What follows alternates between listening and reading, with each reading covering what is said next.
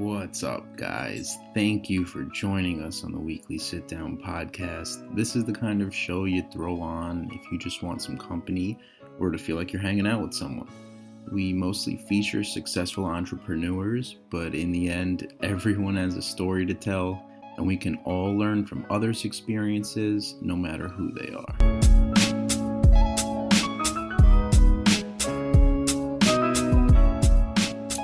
All right, guys, thank you for coming back for another Weekly Sit Down. We're continuing Solar Week here. We had Kenny Lee the other day, but today we have Brett Goldstein on the air. How you doing? I'm doing well. Thanks for having me, man. I'm excited about this. Hell yeah, man. It's good to see you. I haven't seen you since I worked for Trinity, I would think, around there. Yeah. It's been a little while.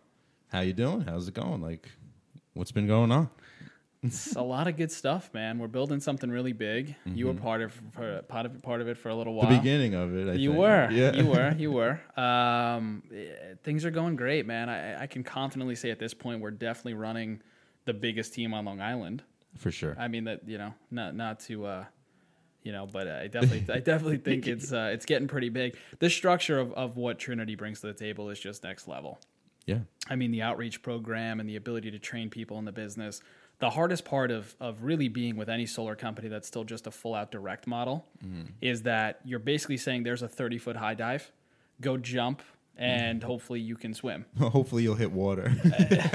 That's the hardest part is that you'll always see, there's so many great people and so many different companies here on Long Island and really throughout the industry, but the days of knocking on somebody's door, getting in their house, having them sign a 20-year agreement and scheduling a time for somebody to come evaluate the home and then go back and present the design, submit the building permit schedule. You know what I mean? Like that's such a long drawn out process. Yeah. That, people have heard it, many times. There's some of the best door knockers in solar have cut their teeth on Long Island. Yeah. And now you're going to say to somebody that has no solar experience, really no sales experience, go knock behind one of the best guys from another company and basically get someone that he couldn't get. How are you going to be able to do that? It doesn't make any sense. And that's, for me, the big thing was with coming to Trinity is it wasn't even really about, truthfully, I thought I was going to, after Vivint, be done with solar. I didn't think there was really another, I wasn't loving it as much as I was. Mm-hmm. But finding the opportunity to successfully bring guys into an amazing opportunity that truthfully changed my life and have them learn the process in steps has been a game changer. Yeah, man. It's definitely... well, before we get into what you're doing now, I kind of like going like in a timeline. There's an order. I got it. Okay. I want to know... I kind of know a little bit of this stuff, but like where did you come from? I know we've grown up together kind of. We went to school together. But kind of like... From high school, where did you go from there? I don't really know. Yeah, it's interesting how this all kind of worked out. Mm-hmm. So my family's been in a deli catering business for 60 years. That's the direction I really thought I was going to go. I've been working there my whole life, pushing a broom when I was 7, 8 years old, standing on a milk crate with my little brother, doing the cash register, fighting over, which register he'd stand at and I'd stand at. It was fun back in the day. So it was always... kind of grew up in the managerial entrepreneurial background and, always kind of was looked at as like the owner's son, you know what I mean? So I got that special treatment, which was, it was a cool thing at a young age. Mm-hmm. And, then I went to school. I went to Hofstra. Well, actually my college career, I bounced around a little bit, but graduated from Hofstra. And 2 years in, right? Like, I guess you're a sophomore, right? Freshman, sophomore? Yeah. Freshman. I was looking for jobs on Craigslist or something, I forget, exactly where it was. And I just knew that I didn't really want to be in the deli business. I watched my dad get up for work at 1:30 in the morning and, it's really not what I wanted to do. Mm-hmm. And I was looking for jobs. I was really into the gym at that point. I still am now, but I was really into the gym at that point. And I saw a bunch of jobs for like personal trainers and then I kept seeing stockbroker. And it stuck out to you. It was like the only other thing, you know what I mean? It was kind of weird. So I'm like, I should try that, right? Like growing up in, South Massapequa, it was like stockbroker, lawyer, doctor. Mm-hmm. I went to school for political science to be a lawyer, Goldstein. I mean, I figured I had the in. And, I didn't want to do that. And, I was already halfway through, so I wasn't going to change my major. So I said, let me try stockbroker, right? Yeah. So I called a guy off Craigslist. He said he would sponsor me for the test because you needed to be sponsored. And I went, met with him, and we clicked. He liked me, and I thought he could be somebody I could learn something from. And ended up taking my Series 7 3 months later. And the 7-part test, I failed 4 of the sections, passed 3, and I passed by like 2 points. You can pass by failing. It was I called him halfway through the test because they give you a break. It was like a 6-hour test. And I'm like, there's no way I'm going to pass this. Yeah. There's no way.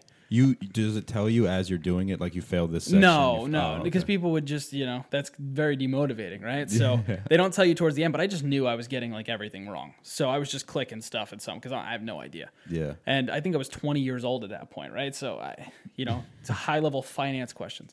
So I was going through it, and he's like, well, don't bother studying, don't bother, just go finish it and, see what happens. Yeah. Like, what else was he going to tell me? At that point, the test was there. So I hit the button. I'm like, I failed. No, like the submit button, and it said I passed by 2 points.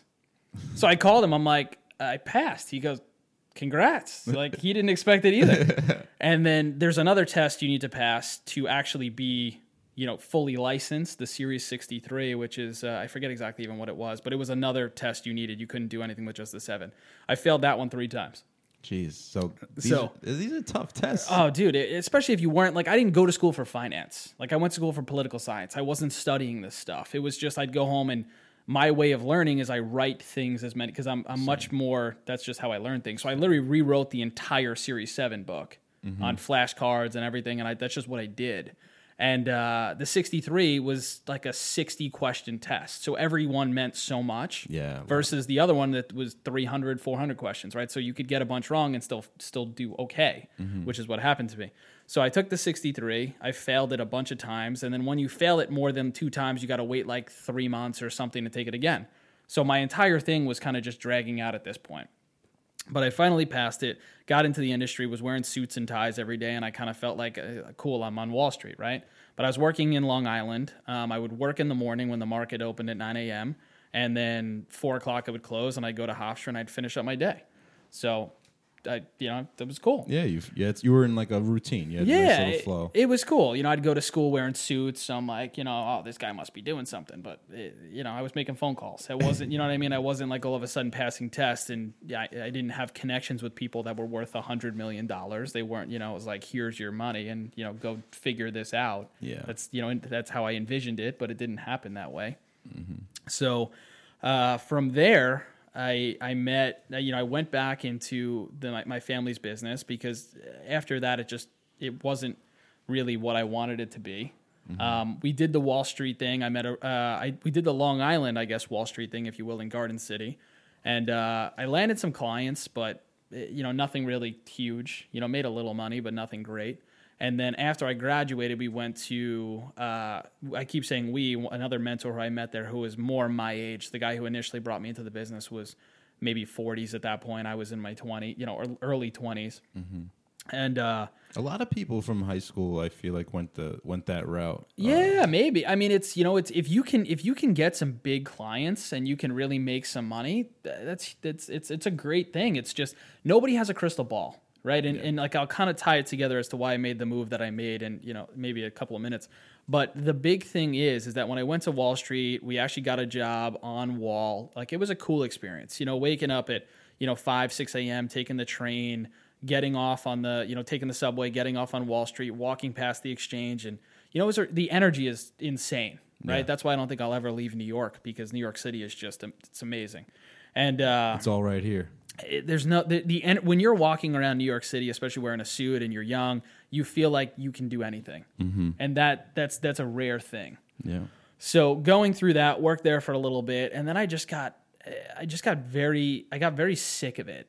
And my fiance, if you ask her about it, she told me, she's like, I feel like you're losing like your soul. Yeah. That's what she said to me. You weren't happy. No, and it wasn't. The only reason people, I think, work there is just for money. And if that's all you're after, you're going to have a very dull life, because there's no amount of money that's going to make you happy. No. How can you be happy just making phone calls all day? I mean, 500 phone calls, 6 hours of talk time, and getting like reamed out if you're below that. Like it's not, you know what I mean? Like pounding 5-hour energies and just, it wasn't unhealthy. No, you'd walk, but the culture they had there was next level. I'd get out of the elevator in the morning and Rocky music would be blaring through this speaker system. It's kind of like Vivint in the beginning. Vivint wishes they could have the freaking culture that this guy had. So the guy had an entire floor. The rent was like $100,000 a month. It was just 300 brokers. Wolf of Wall Street. It was insane. Yeah. It was insane. It was literally insane. So after that, I kind of bounced out of that, and I'm like, all right, I'm going to go back to my family's business. Like, this is real money. It's like, I know it's helping people, and, you know, it's a good name, and that's what I'm going to do. You just quit straight up? Just walked out. Yeah, wow. Just walked out. I shook my mentor's hand. We're still very close today. He just had a baby. Him and I just had dinner the other night, and, you know, he's still in the game. He's still doing really, really well. He kind of elevated a little bit, and, you know, he's doing great. So I love him. I have nothing but respect for what he's done.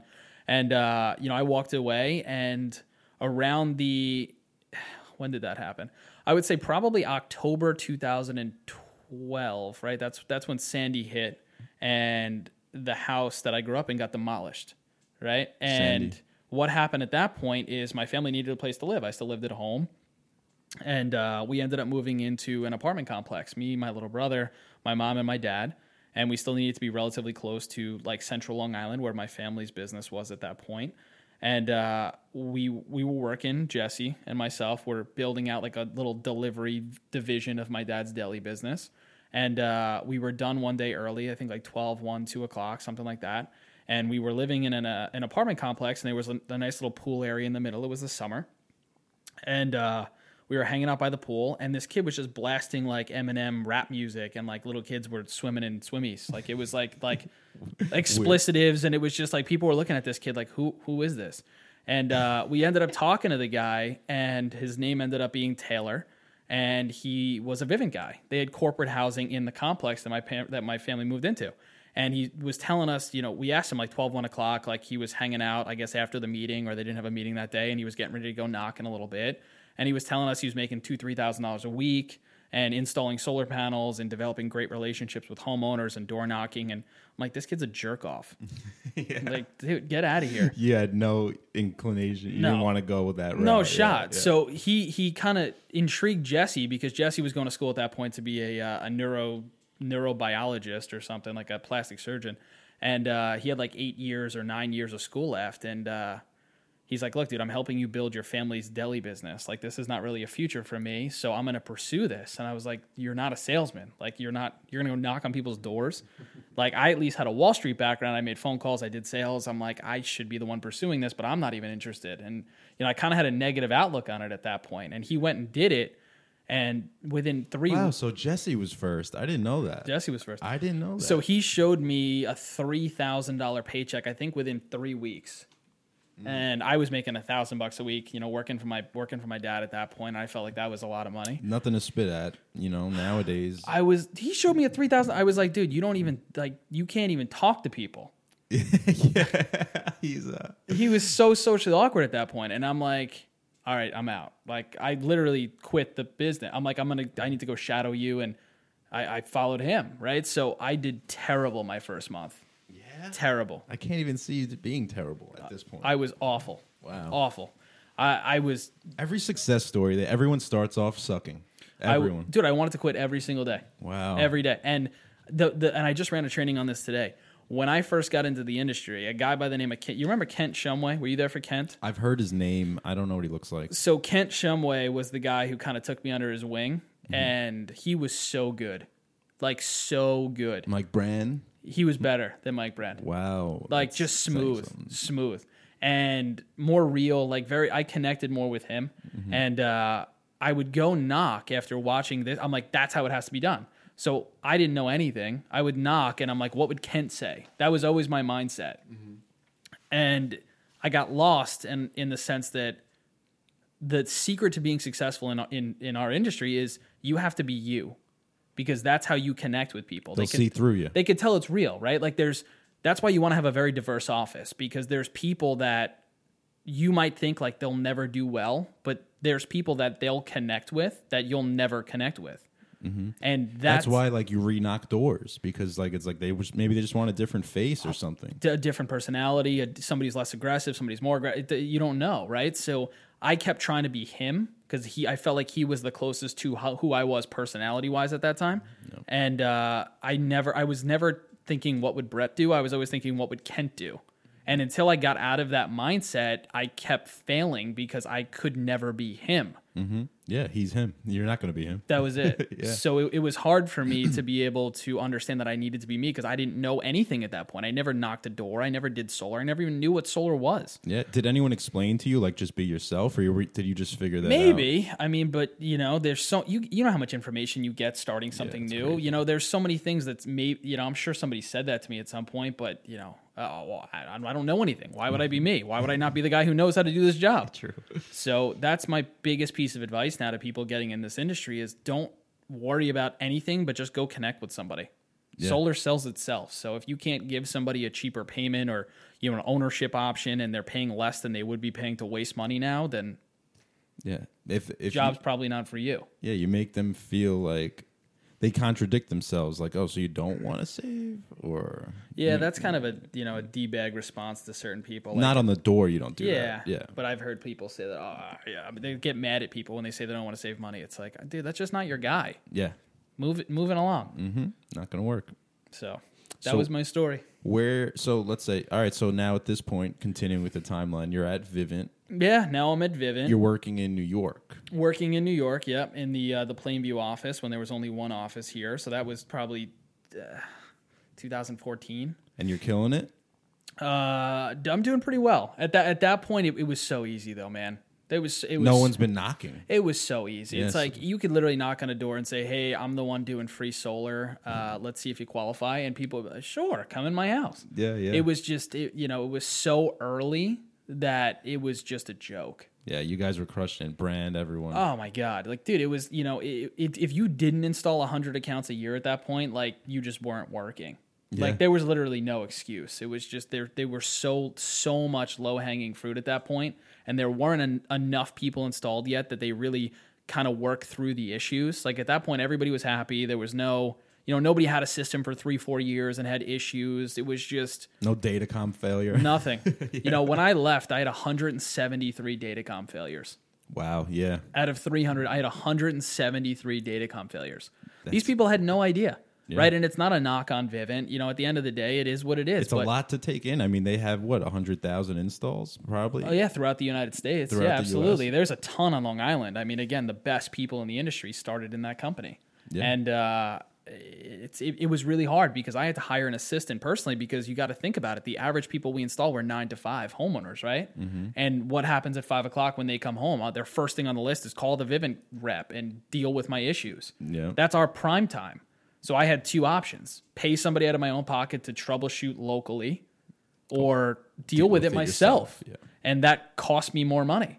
So it actually made more sense for me financially to make the investment to hire somebody to actually help me facilitate that, because unhappy customers meant no referrals.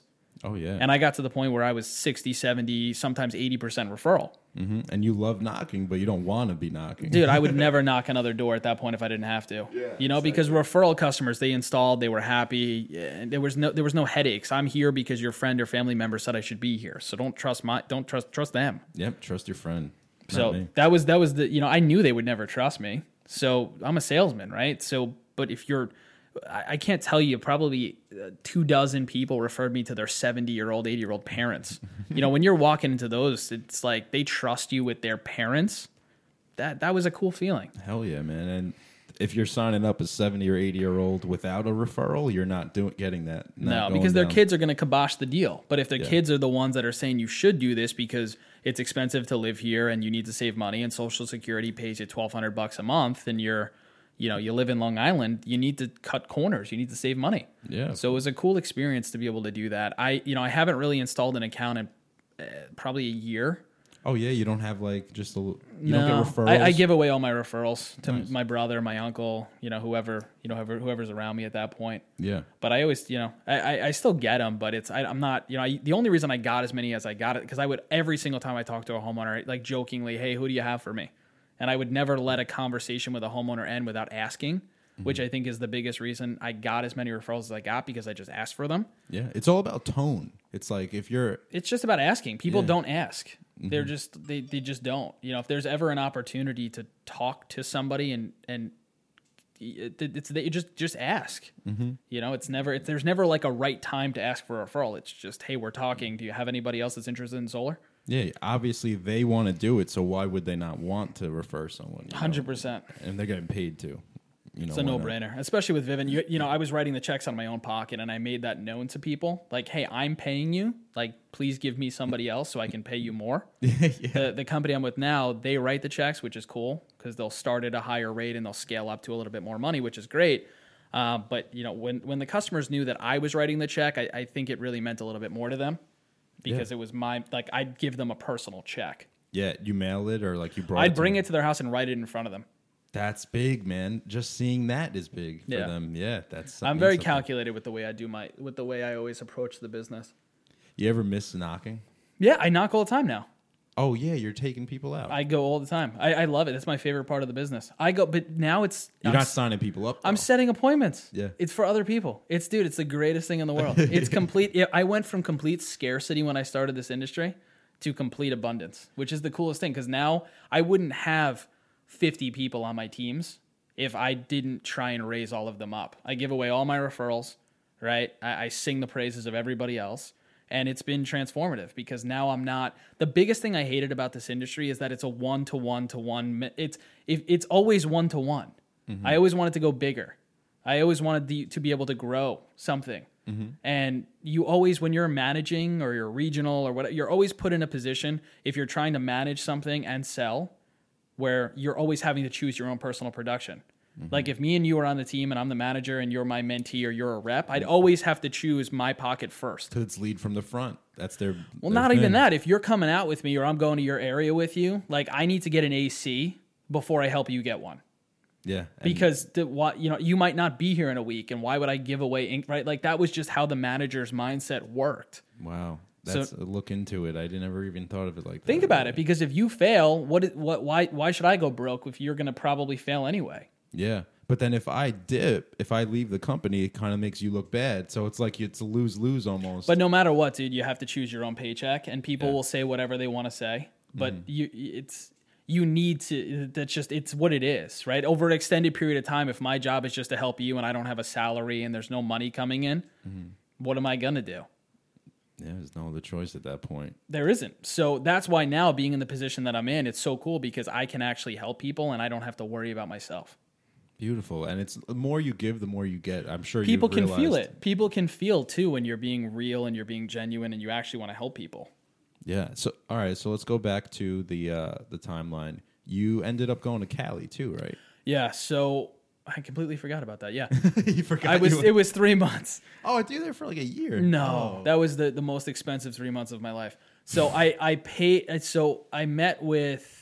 Who did I meet with? Brandon Holmes. Does that name ring any bells with you? Yes. So Brandon Holmes, he was the regional at that point over the East LA market down in California.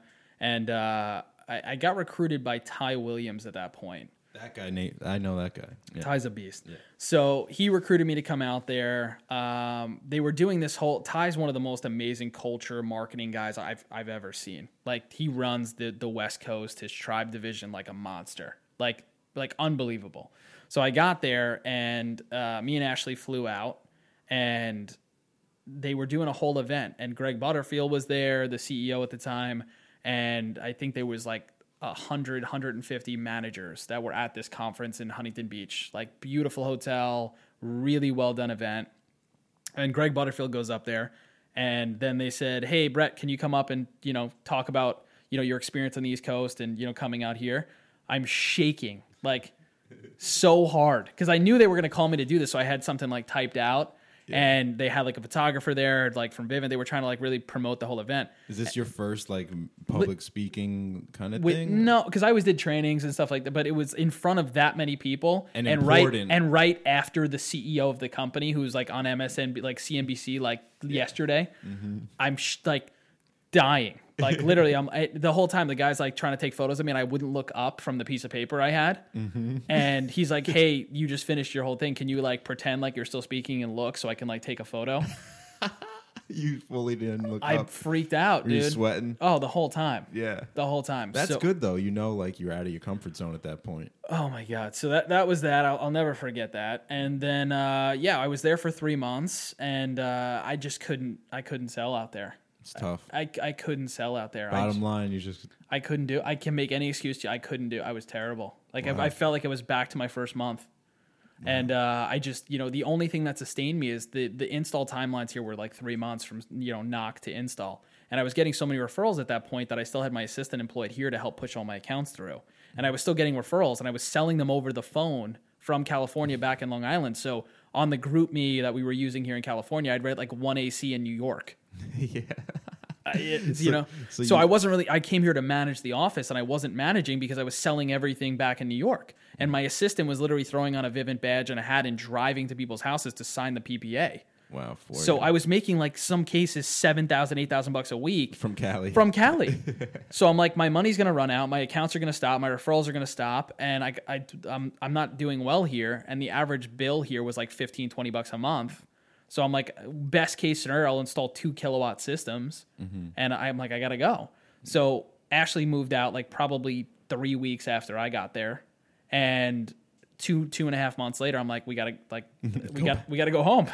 So it was like $5,000 to move out there. It was like another $5,000 to move home. Jeez. So I think in the course of that, I probably spent like $25,000 in terms of just like, for 3 months. Just learning that you had to go back home. Oh my God. But I came home and it gave me an entire new appreciation for everything, which was cool because I'm like, I can do well here.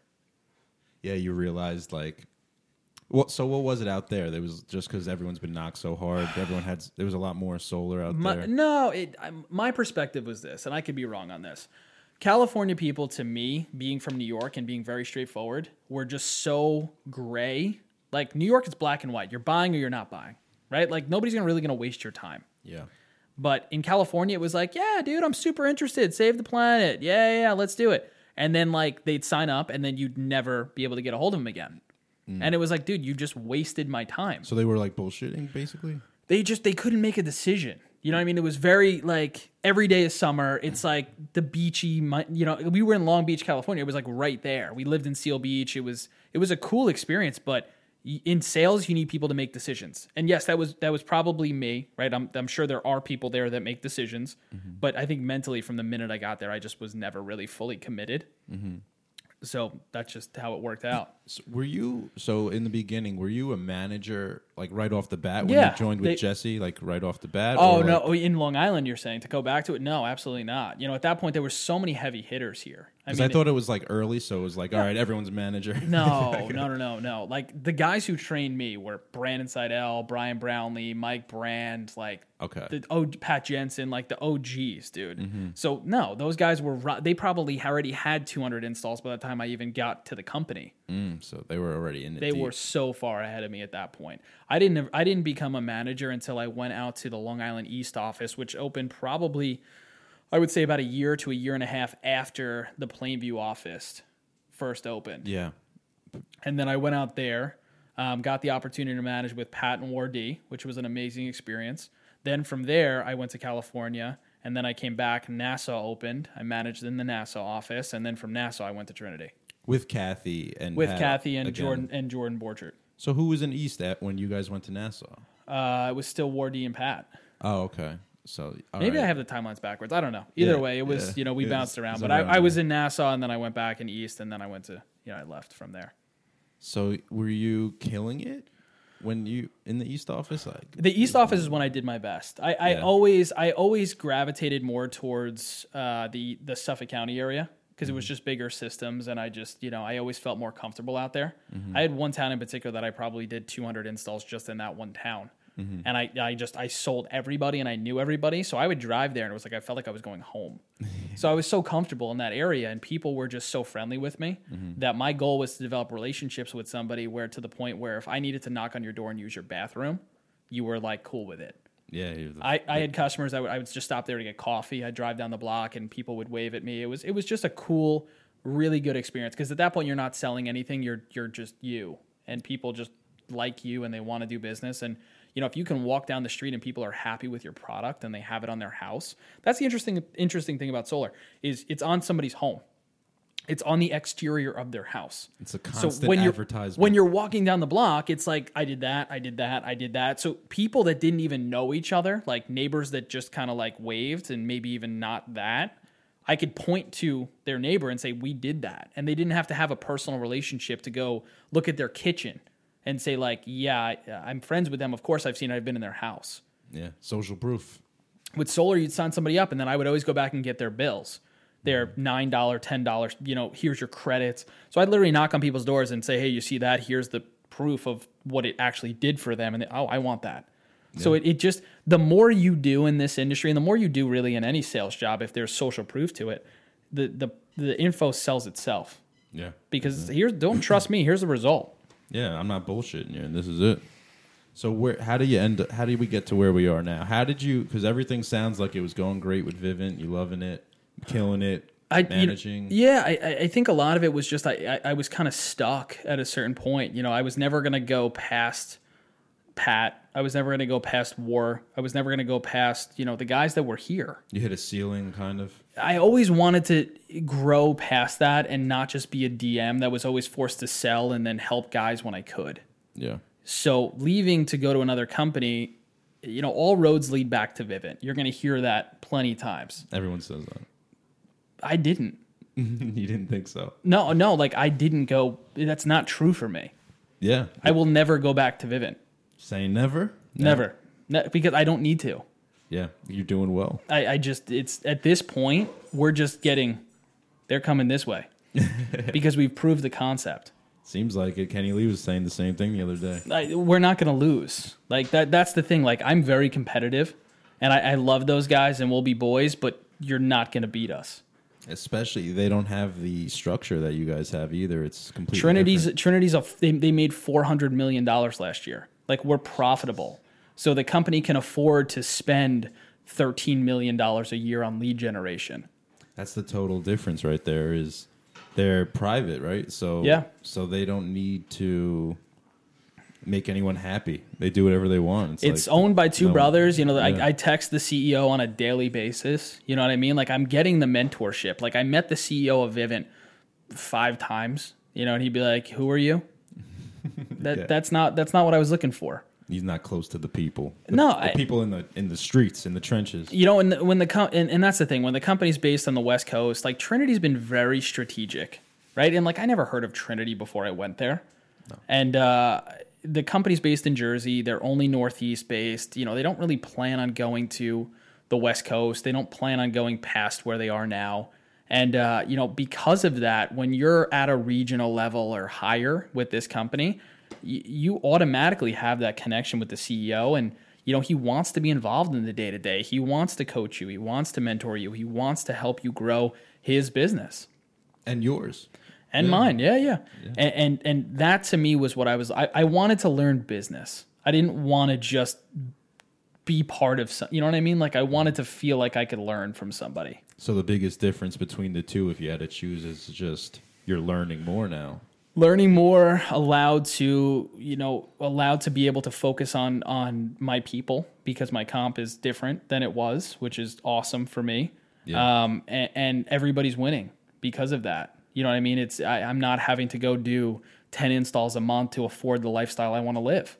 Yeah. Are you still in? Did you ever open that Nassau office? I don't know if that. Yeah. Oh, it's open. Yeah, Pat. So this guy Pat Taylor, who's amazing, and Danae are actually the managers of our Nassau office. I didn't even know it opened. We split the team in half. So that the pictures and videos and stuff that I post is usually from just our Suffolk office, which is like maybe that's where you were, maybe 25 reps now. Okay. And then the other 20, 25 reps that we have are now in the Nassau office. So we split it, and now we're recruiting heavily from Queens and Brooklyn and the other, because we weren't going to get those guys to drive out to Suffolk. Yeah. So now we have the opportunity to grow it there, and we've been doing well. So thank God. Queens is open now? It's going? Yeah, we're doing great. So Brooklyn for us has been really big. Wow, this is crazy to me. I didn't the deals, and so the solar offering to people in the boroughs is actually better than anywhere. Their property taxes go down because they get solar. Like their taxes go down. Mm-hmm. They get federal if you buy it, right? Yeah. They get state, and then the utility company there actually has a rebate as well. So it's insane. So if you can get a home, and they're paying like 26 to 28 cents per kilowatt. Yeah, the cities. That's so you're giving, a 10 kilowatt after all rebates could be like $2,000. So you're giving it away over there. Yeah, man, that's awesome, dude. I had no clue because I talk to Paul every day. He never said anything about Brooklyn or Queens or anything. That's crazy. Paul's running a lot of our. So Paul has become an amazing sales guy. So he's running a lot of appointments more so just in like the Nassau, Suffolk area. He's not really. We have a kind of a handful of guys that we've elected to go run in the boroughs, and they're doing well. Yeah, that's awesome, dude. Do you have? So I know it's going to be really hard to think of one because you've knocked so many doors and had so many deals. Do you have any stories that just stick out to you, like any customers that were just like over the top, like out of control, that you could think of? I know it's so hard, like you've been doing it for, what are you, like 5 years in at this point? Yeah, going on 5 years. Do I have any stories of people that were just... My first install was really cool. I guess I could talk about that. It sticks out. Yeah, it's, the first one. Yeah. You always remember that. Mm-hmm. So I was walking down the street in Lake Grove, and this guy was shoveling the street. Like it was a snow, he just was shoveling the street. I was like, what are you doing? So I walked up to him. His name was Matt Olszewski. And I said, and in PDA at that point, right, with it was like, are you, I was so nervous, so new. I'm like, are you Mr. Olshev? Oh, he's like, it's Olszewski. He like kind of just cut me off to it. He's like, what do you want? I'm like, well, I'm the guy putting solar panels up on people's homes in the area. He goes, oh, solar? He's like, and I thought he was going to tell me like, get lost. He kind of paused for a minute. He's like, I've been looking into solar. I was like, it's the gold. That's what you want to hear. It was like, really? Like I was almost shocked. So we went in his garage, and he's like a big classic car guy. He had like a '69 Camaro in there. I know nothing about cars, right? So like in rapport building, they tell you only talk about stuff you know. Yeah.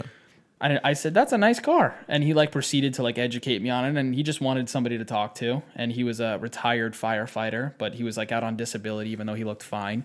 And he was like 40 something years old. So I think he was probably milking the system. But he was living the life. Yeah. So I signed him up and got him installed. I think it was like a 6.8 kilowatt system or something all front of his house. And the day of install, I show up and I bring the crew's pizza and Gatorade. It was still in the wintertime. And I'm standing there watching it. He's in the street with me, and this guy's so meticulous about his house. Like he cuts his grass like with scissors. Yeah. Like he was shoveling the street for that reason, which I later came to find out. Like he's just known as like the wacko of the neighborhood. So your first install was in the winter. Yeah, dude, middle of the winter. That's rare too. January, yeah. So so the guy was getting installed, and I'm standing there in the street. I'm looking at him like, oh, that looks really good. And he didn't know I was, he didn't know I was new. He, I kind of played the part after that. I kind of was more comfortable once we got into his home, and we're looking at it. And I'm like, wow, that looks really good. And he's like, are you surprised? And at that point, I looked at him and I was like, that's my first install. And he was like, what? He's like, I never would have. So, long story short, so we went down into his basement. The guy was a big Giants fan. He was a big like beer guy. So he built the guy had so much time on his hand.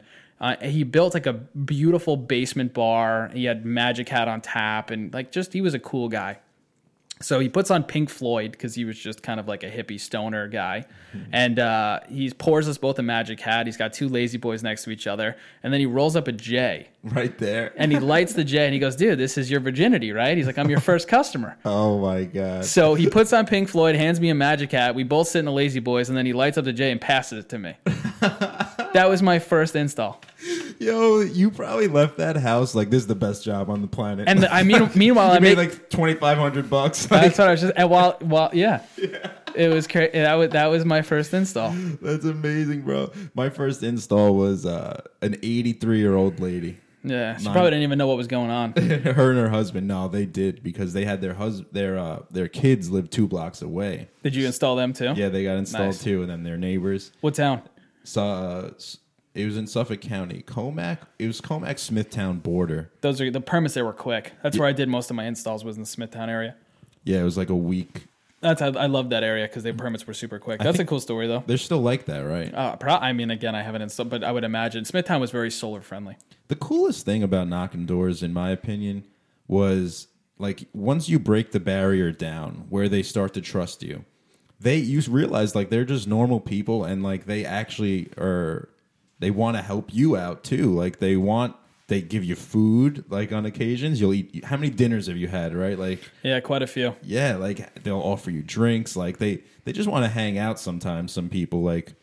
People in their 50s, 60s, like they probably don't talk to too many people, I would assume. Yeah. So they can talk for a while. Like I've been stuck in houses for 2-3 hours sometimes, and it's and then the worst part is when they point. don't buy from you.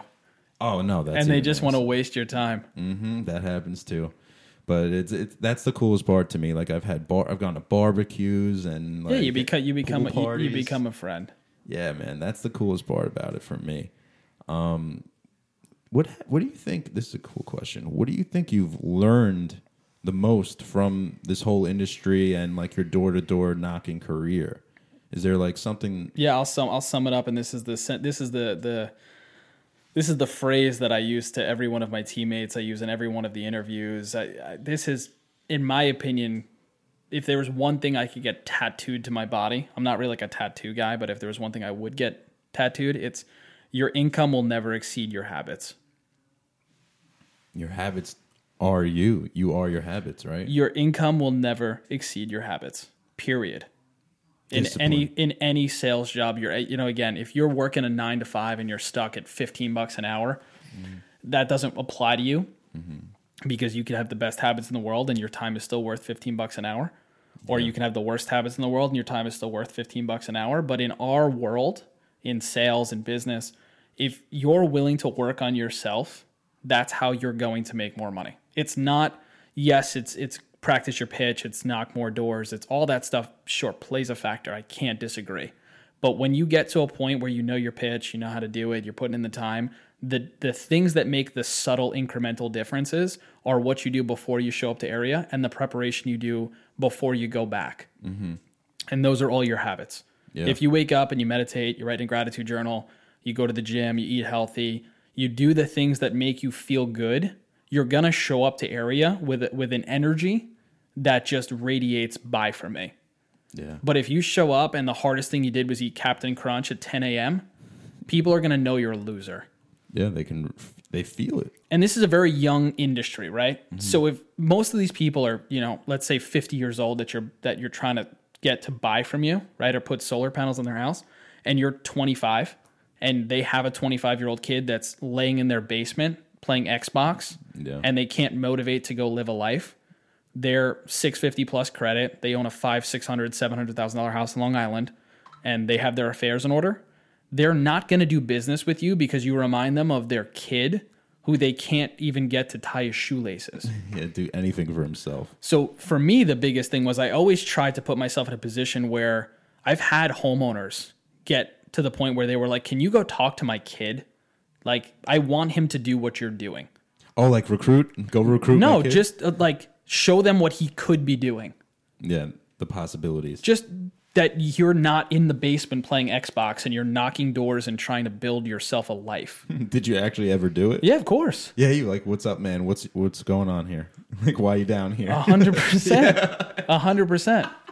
What do they say? Like, get the fuck out of my basement? Like, no, some of them were pretty open to it. Like, it's happened multiple times. Yeah. Some of them were like, dude, thank you. Wow. And some of them were, like I could just tell I was never going to get through. I was like, yeah, that's kind of a lost cause. You tell the parents. You're so straight up. Good That's luck. One thing about Brett. Like, he will never bullshit you. Like, what's the point? Yeah. People hate me or they love me. That's just who I am. And that's something where as I continue to grow in different areas of my life, I kind of want to get a little better at. Mm-hmm. But it's not your problem if someone doesn't like from you. A corporate perspective, it is. As you become more corporate, you can't just be a bull in a china shop. And that's, as I go down to my corporate office and as I get more involved in, other conversations, there's ways to lay things off that you have to be more, what's the word? Corporate, I guess I'll say. You can't just come in there and be like, let's burn the building down because one thing is wrong. Like politically correct in a way? Maybe. Obviously you can't walk in there cursing and looking like an idiot. Yeah. But there's ways. Most things in life play out pretty slow. Mm-hmm. In our industry, people go from 0 to 100 real quick. True. And it's not like that. No. When you're part of a big organization, things turn slowly. Yeah. You know what I mean? And we want things to happen yesterday because we've seen really quick results. And that's not how things work in most cases. Yeah, I feel you. I meant it more from the perspective of like other people that you don't work with. Like people like on Facebook or like Instagram or something like that where they're like, who is this guy? Like, what's he doing? You know, stuff like that. Oh, yeah. Yeah, like, I see what you're saying. Like Anthony Hopkins has this quote. He says, "It's none of my business what other people think of me." Oh, yeah. Dude, listen, if I cared what other people... That's the thing, right? Like you're knocking doors. Like in the beginning, you become so immune. Your skin gets so thick, and you know it's good, it's bad, but you know things don't phase you, right? They just don't. Like when the guy hit my car yesterday, I bought my dream car, and the guy hit it yesterday, and it's like, all right, like it's just another thing. You know what I mean? Like it doesn't really matter, and that's the biggest thing with this. It's like, yeah, you're going to install tomorrow, and you're going to cancel, whatever. You know what I mean? It's like. Has meditation, you think, helped you on this route? 100%. Every morning when I wake up, it's the first thing that I do. It's for 10 minutes. If you don't have 10 minutes, you need more help than that. And Bill Gates has 10 minutes. You have 10 minutes. Oh, dude, my phone does not stop ringing sometimes from 7 in the morning until 12 o'clock at night. It's that's just what it is. You got to make the time. You have to, otherwise you just get consumed by it and you burn out. I haven't taken a vacation in over a year, and the only reason I think I'm still like really focused is number one, I love what I do, but number two, I make time for things like that because it's just too important. Yeah, man, it's your mental health. You know, it's like it affects everything. Your mental health affects your physical health, everything. 100%. Do you use Headspace? Yes.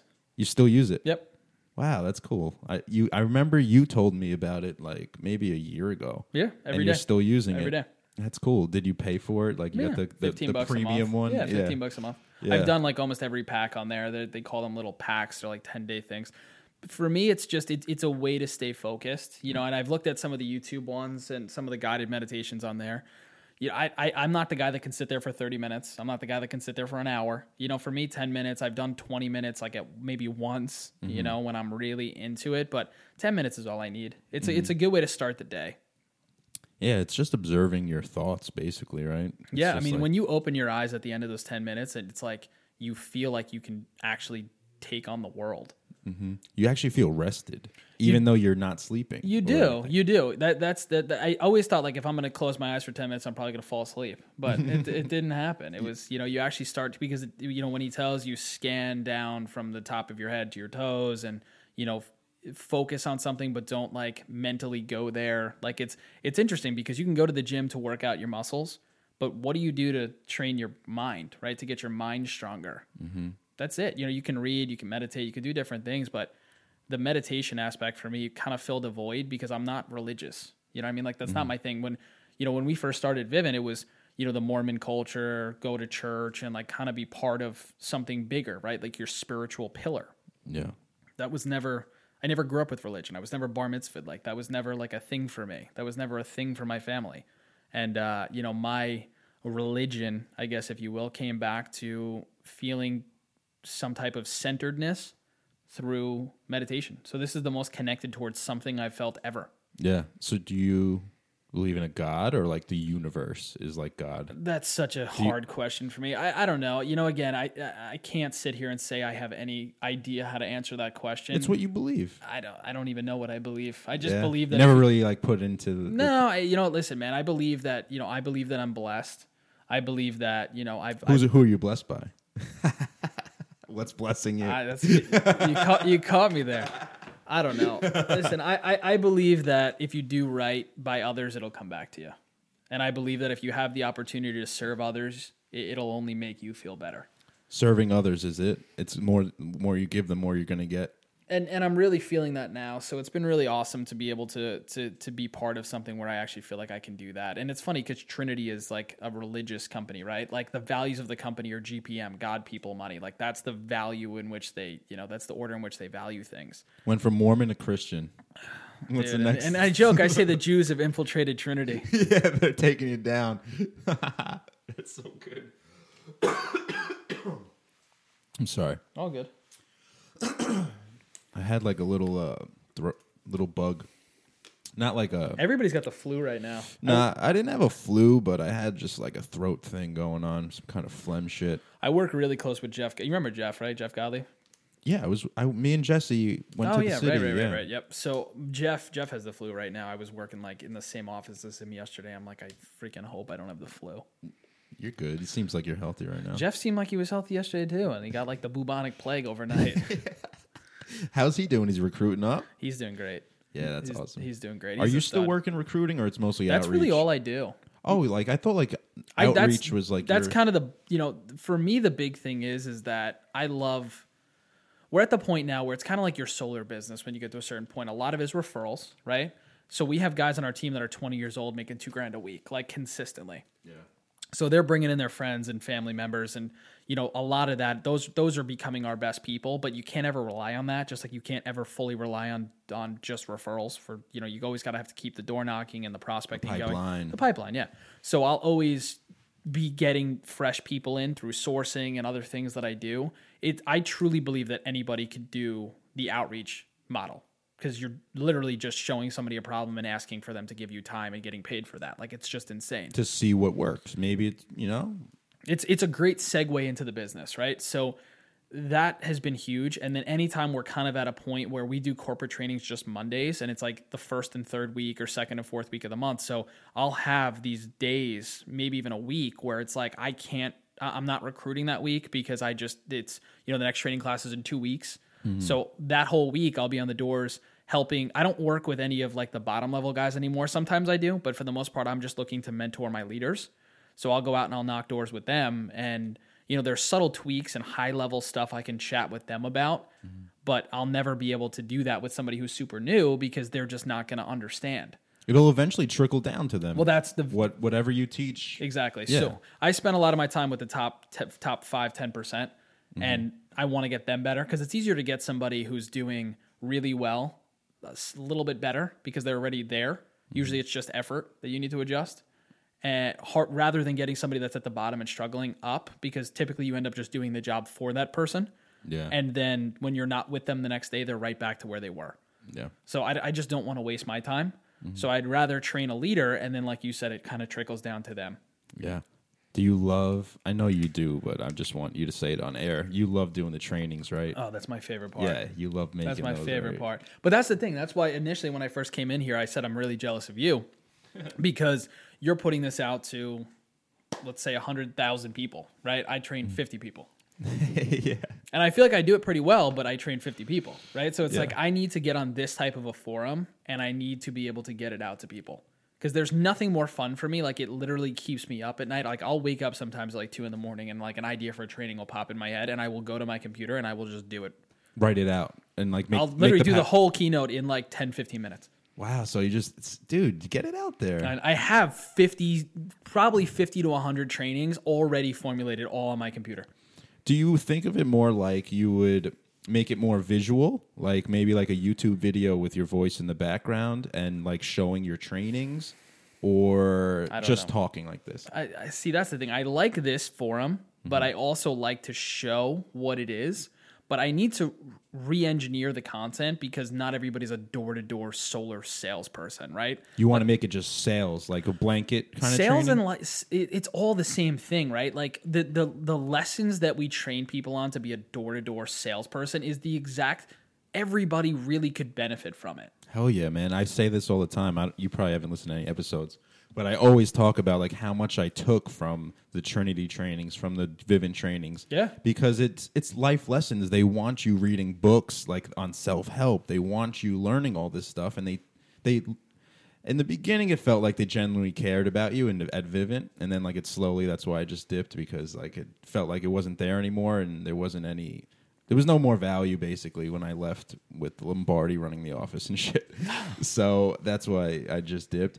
But then, like, I didn't leave you guys because I wasn't having fun. Like, I was loving it, but I just got another opportunity, so I left. No hard feelings, man. No, for sure. No, you guys are awesome there, and you're one of the most successful people I know in the industry, like personally. So, it's really cool to see like how much you've grown. Basically, you're talking about how like you've changed how you are, kind of how you used to be a little more self-centered, and now you're just all giving and you're meditating. Like, I don't know. It's crazy. It's really like, is it cool crazy. to look back and like, you know what it is, dude, for me? And sometimes I don't even realize it because I'm doing it every single day, right? Like you and I don't really see each other often. yeah. So that's why I really appreciate that comment, because you're able to look and say you're different, right? Yeah. Like that's awesome. And that's really what I've been working for. But it's like going to the gym every day, right? Like if you're looking in the mirror after every workout, you're not going to see drastic transformation. Yeah, jumping on the scale every day, you're going to 0.2 ounces. You know, but it's like, it's at this point, it just, for me, it just feels right. And that's kind of what I'm judging things by. You know, when I made the transition, the CEO said to me, if your head, your heart, and your gut all feel right about a decision, make it. And that's kind of just where I've been living for the last, there's been tons of stress. There's been, if you want to do well, the biggest indicator of somebody being able to handle success is how well they can handle and how many problems they can handle at one time. Mm-hmm. And not get overwhelmed. And that's the meditation probably too, helping with that. So a lot of that stuff is kind of where I'm at right now. And the days fly by, right? Like when you feel like you're in flow, like days just fly by. Like anytime I know I'm doing something wrong, time drags. Mm-hmm. And the last 7 months have just been like instant. Yeah, it's just flown by. Wait, so you've been here for how many? A year. Oh my God, it's been a year already, man. Yeah, literally, it's been over a year. It was January. I remember sitting on Paul's deck in his backyard of his apartment, and he's like, "Yo, I think I'm going to go to Trinity. Brett and Jesse just went." And that was a year ago. Yeah. Feels like a couple months, bro. I know. It's crazy. Oh, man. Oh, fuck. All right. That's awesome, man. So from here... Oh, okay. I wanted to ask you this, too. You read a lot of books. A lot more. It's been Audible lately. But yeah, anytime I have the time to sit down and read, I love it. Yeah. Do you have any recommendations? Like, what are you reading right now recently? I'm reading High Performance Habits right now, which is awesome. I'm listening to it on Audible. So, like, while you're in the car, you'll just throw it on? Bro, I bought my car 3 months ago. It had 1,300 miles on it.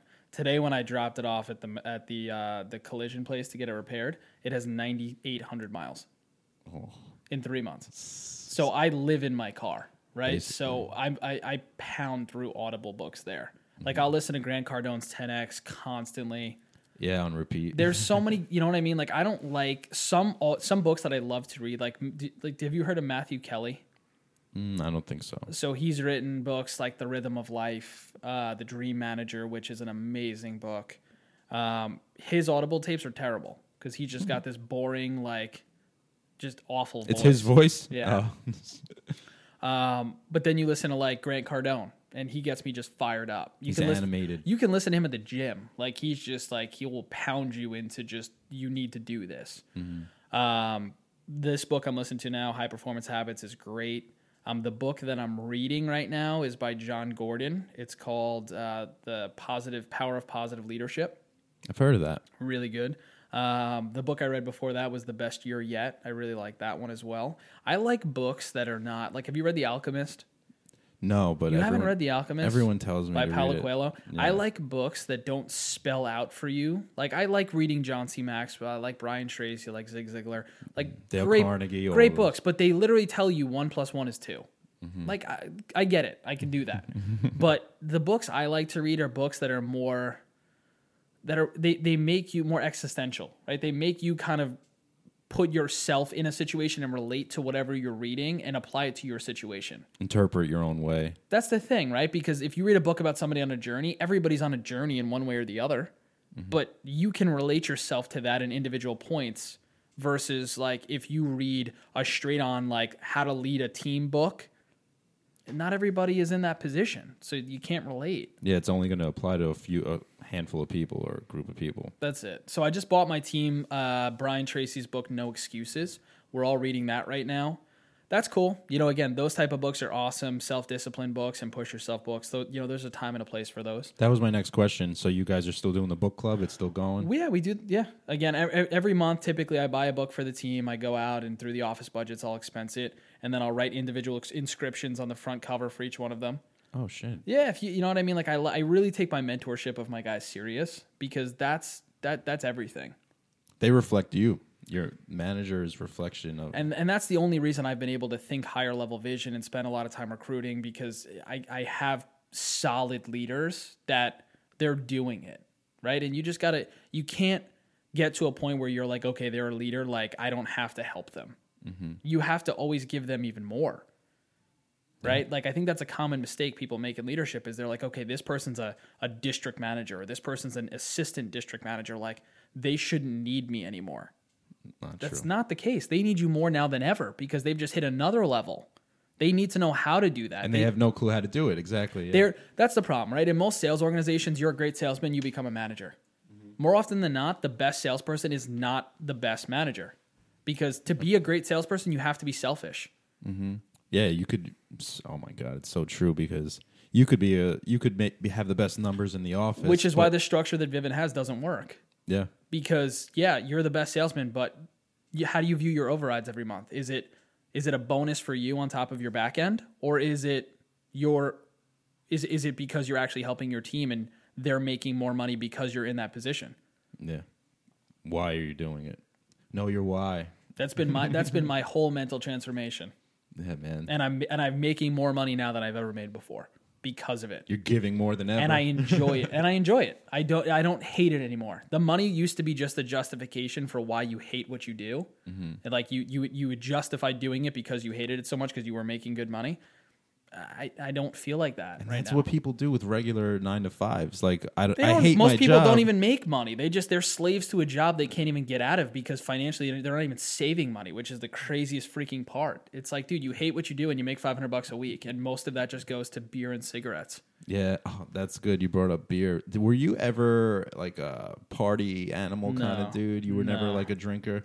I was gonna say, like, was there a point where you're like, I'm giving this up, I'm going like all in, but no. I see you at home like on Saturdays reading books and shit, so I know you're not doing that stuff. No, it never really appealed to me. Yeah, I feel you. I was stuck in that hole for a little while, but now I'm no interest. Yeah, that's awesome, man. I see you've changed a lot of things about yourself, which is amazing. You know what I mean? Like I love tequila. Like I'll go out, but like I'll only go, like I like red wine, I like tequila. Like when I go out and drink, like with my fiance, like we have our favorite restaurants we'll go to. Like I'll get tipsy, I'll have fun, but I've never enjoyed not being able to like walk. Yeah. You know what I mean? Or remember what you did. That's never been my, I've never enjoyed that. Even in high school, I always tended to drift away from that. Mm-hmm. Yeah, I went the other route after high school. In high school, I never went that route, but college, I went that route. I never really had much of a college experience. I kept bouncing back and forth. I was at like 3 different schools. So you did get your degree, right? Yeah. I graduated from Hofstra, but like I started at Dowling out east, right? And then I went down to South Carolina. Then I went back to Dowling. Then I graduated from Hofstra. So I was literally at 4 schools. How'd you end up in South Carolina? I went down there. I was really big into golf, right? So I was trying to go play golf. Yeah, like I played for Hofstra. I played for Dowling. I used to be like I'm still pretty good, I guess, if you could say. Like Kevin's amazing. He's trying to be like a pro golfer. I probably shoot like low 80s, high 70s now, which is pretty good. But that's what I love to do. You know what I mean? I was playing golf constantly, so I went down there to, try and play for the team, and, it was cool. Your school ID down there, you could get into like any course for like $8. So it was a cool thing. How's your drive looking? You got it. Nice. I used to. That was like the best part of my game is I could pound the ball down the fairway. But yeah, my golf clubs are in my attic now. So. Oh, you haven't played in a while? No. Oh, okay. No, dude. That's the thing. The whole last year flew by, and I haven't taken a vacation. I'm like translucent. You could like see through me right now. I remember in high school, you and like Max Branchinelli were like the golfers. Yeah, dude. It was like cool to be a golfer at Massapequa. Yeah. So that was what we did. Awesome, man. So from here, what's the plan? Are you saying you're just going to keep pounding it? Doing what you're doing now? See, what you're asking me right now is. I go back and forth with this all the time. Is there a plan? I love what I do. I love where I'm at right now. I listen to a lot of Gary Vee, and the big thing is patience, right? The big thing, because I always I want to be 10 years ahead of where I am right now, like tomorrow. It's not going to happen. No. I'm in a good place right now. I want to keep recruiting. I want to keep building. I want to have 80 people on my lead generation team by the summer. I want to have 40 people selling. We've transitioned to a setter-closer model now, so we're not doing direct anymore, which... is as a direct result of having so many appointments right now. Oh, direct's done. It's just traditional and outreach. Yeah, Wow. we just made that transition yesterday. Oh wow, that's real. So new. now it's just setter closer, right? So it's an actual promotion. So if you're on the outreach team and you do really well, and we transition you to closing, now you're just receiving those appointments.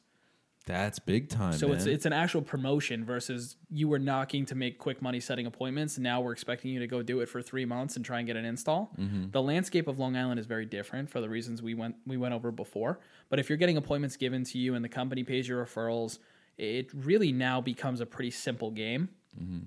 So that's really what we're trying to do is transition to that. So I want to maximize that. I want to have the team doing 250 installs a month. Right now we're doing about 100, 120, which is good. Oh yeah. Before you and Jesse came in on this, there wasn't really anything. No, I mean, we turned this into a $30 million business in 7 months. Wow, man, it's so crazy. 7 right? months, yeah. To say that out loud, how does that feel? It's not my company. I wish it was. Of course, but saying that out loud, It's awesome. You know what it really does is it makes me understand. Like when I was at Vivint, the office that Jesse and those guys were running did 650 installs in a quarter. If you think about what that means, the average gross revenue off a solar installation is like $20,000.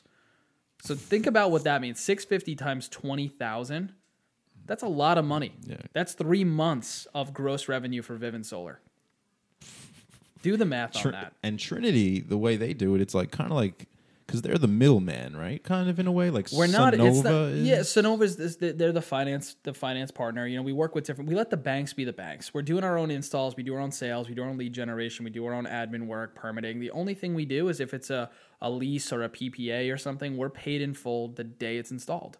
We're not waiting. We're not going for retained revenue. We're not getting 20 years of payments. No, it's you keep the money. You keep the reoccurring payments. Give us the money, and that's it. You know, it's same thing. It's the same way any company gets paid off a loan or a cash deal. It's here, give us the money, and you wait. Like that's it. Mm-hmm. So you think Vivint's still the main competition? Vivint has a great name. You know what I mean? Vivint probably has 10 times the amount of installations on Long Island that Trinity does. Right? Yeah. Well, how long have they been here? You've been here for a year. Yeah. I mean, again, I think any company ultimately that can't figure out how to transition to this model and is expecting to recruit people in to do everything in one shot. I mean, I've interviewed 1,000 people since January. If I've met 20 people that might be able to do the whole process at a high level the minute I met them, I would say that's a lot. Yeah, man, it's a lot harder than people think, I think, knocking doors. 100%, especially if you're now trying to get in their house, have them sign a contract, tell them it's not a contract, it's just a work order, and then have them... It's an agreement. It's a much harder game than, you know what I mean? Vivint, the beauty of Vivint was simplification. You know, they made something seem very hard, simple. And that was the beauty of it, is just go get this signed. And it was like, I could do that. Mm-hmm. I could do that. But I also feel like for me, in my opinion, I'm not saying this is you, but for me, like that's also a reason people don't like Vivint, because they can't customize their offer to what is best for them. Or in the beginning, because it was just a PPA. Sure. Yeah, I agree with that. They can't lower like to 14 cents if they wanted to. But you made so much money there that it for them, they were like, dude, why are you complaining? Your check this week was $5,000. It's like, yep, you're right. True. You're right. Who cares? And that was really it. You know, once you got to that level and you were kind of in that like leadership club, it was like, stop complaining. Your bank account is looking good. Yeah. And you went from 0 to 100, like I said, in what felt like a quarter.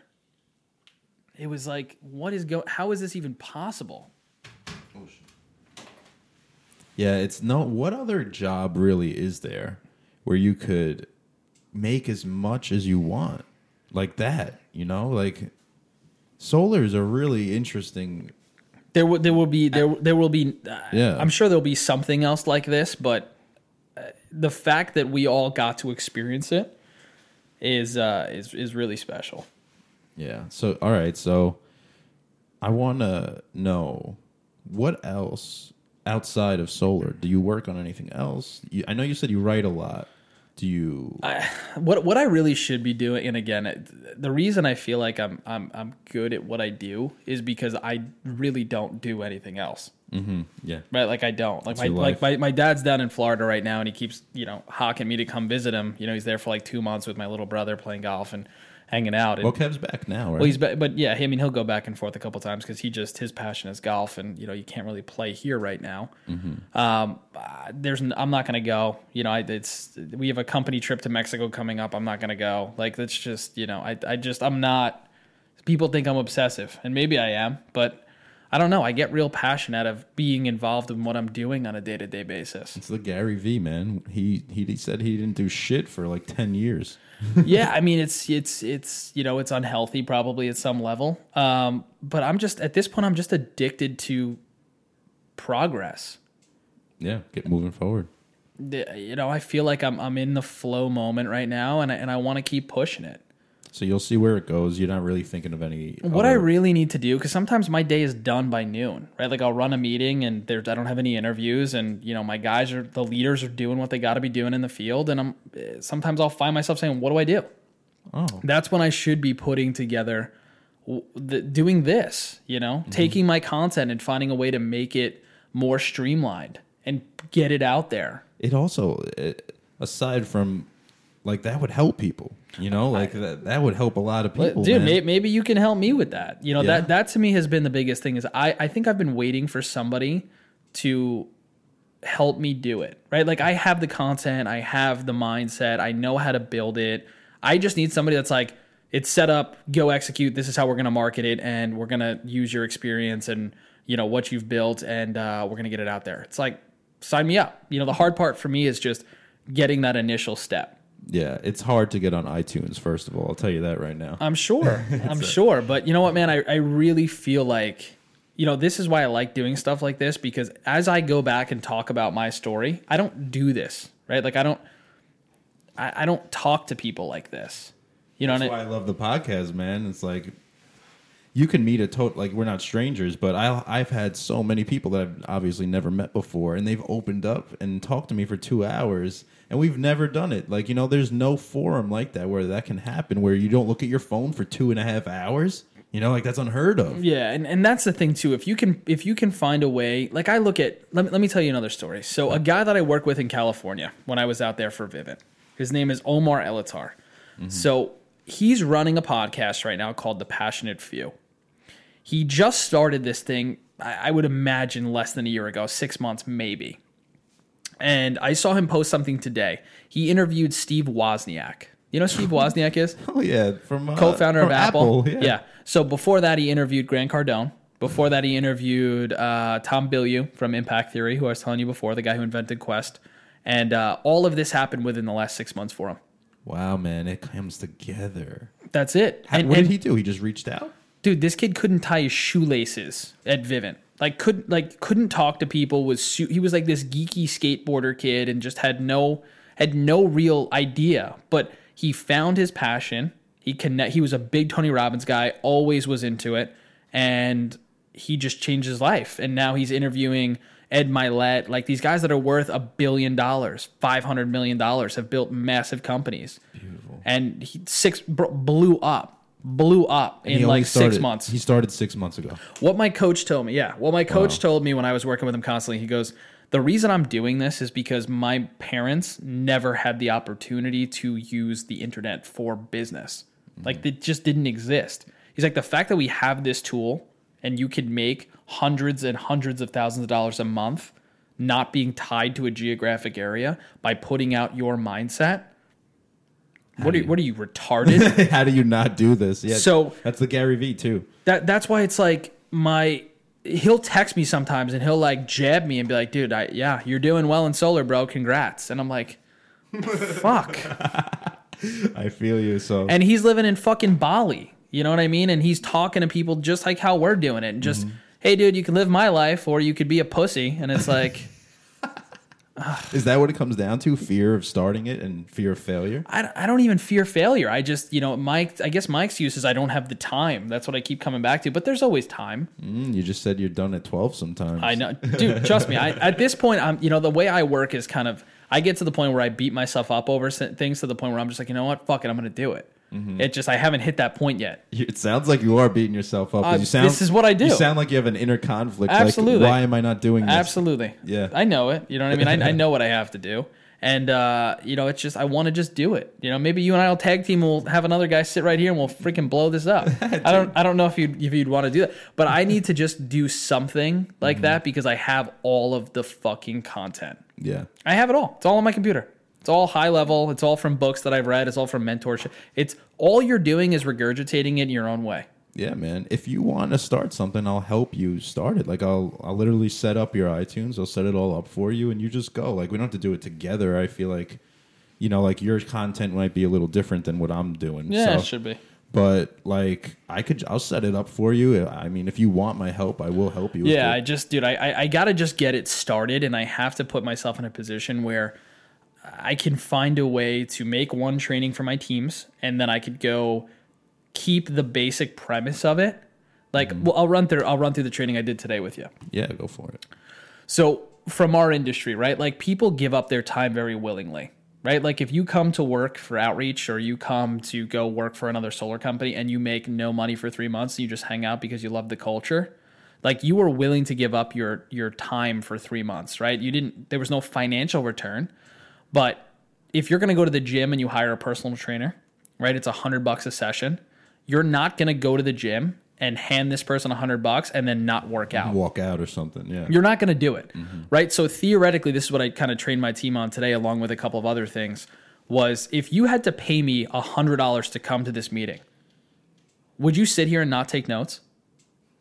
No. Right? If you had to pay $50 to go access our applications to get paid to talk to people, just to have appointments where you make $30 and so on and so forth with our pay scale, would you not get a minimum of 2 warm transfers, right? 2 appointments set to make $60 to at least get an ROI for the day? Oh shit. So if you set 12 appointments a week, right? Because you'll get paid 30 for each one. So you're making back your daily return, and then even 30% of those went to an appointment run, so you made some more money there. If we paid you $1,200 for that and it cost you $300, that's a 386% return in 1 week. Putting it as like that is because you spent the money, right? But it's $50, right? So if you work 5 hours, that's $5. I'm sorry, that's $10 an hour. Mm-hmm. How do you value your time? That's what it comes down to. But then people will tell me, well, you know what, dude, I don't think this job's for me. I need an hourly job. Okay, so I'll pay you $10 an hour. Go do the job, right? Like that's really what we're saying, right? So what astounds me, and this is what I was trying to do a recording on the way home from the office earlier, was how people value money more than their time. And it's like, dude, but you're working for free. So how are you so willing to give that up if you're making nothing? Whereas if you just paid me $50 before you walked out, you'd guarantee get 2 at least. Mm-hmm. Your time is all you have. That's your most valuable asset, is how you're going to use it. But dude, execute, right? Like, if you gave me $50 to go knock doors and I gave it back to you if you did 2, you would go do 2 every day because you wouldn't want to lose the $50. For sure. But if I tell you go do that without having to give me the money, you're not going to, you'll justify why you're not going to do it. Yep. So you'll work harder for that $50 you gave me to get it back rather than, right? Like business owners. My father owned a deli catering business for 40 years. Before him, it was, his dad. My dad's expenses got up to $30,000 a week. Damn, it must the business was doing like 50, 60 a week. So it was a good business. But if they didn't make 30 grand plus, that they lost money, right? And that could happen, right? But the vendors had to be paid, the employees had to be paid, like the business had to run. Mm-hmm. So that's how businesses work. You spend money, then when you make more than you spend, you're profitable, right? So with the solar game and with sales and self-starting positions, if you didn't invest money, you just justify the fact that you're not going to work. What the fuck is that? What are you doing? So you're telling me again, just to recap, if you gave me $50, right? Like if you had to invest money to keep the fucking lights on in your business, that's what it takes for you to be successful. We're saying you can do this for free, where you don't have to pay us, and we'll coach you and mentor to make you money. Yeah. But you're just going to go do nothing. Is this what you tell like the ones that aren't performing, or is this? I talk about it constantly. Like McDonald's franchise, you need $1 million to open one. right? Like you're not going to invest $1 million and do nothing. No. Right? So it's like, what are we talking about here? We're giving you the opportunity to make 6 figures by just talking to people for free. Like people can't like handle that. It doesn't make any sense to me. I think the thing with door-to-door knocking is there's such this stigma or people have the preconceived notion like people look down on people who knock doors. But that's bullshit. We're not talking about that. It's at a higher level now. We're talking about being an entrepreneur, opening a business, take door knocking out of it, right? Mm-hmm. At the end of the day, if you have a gate on your business, right? Like you own a city business that you can pull the gate down and you need to open that gate to do business to let customers into your store. It's the same thing, right? If your store door is locked and you can't get customers, it's the same thing with not going out to work.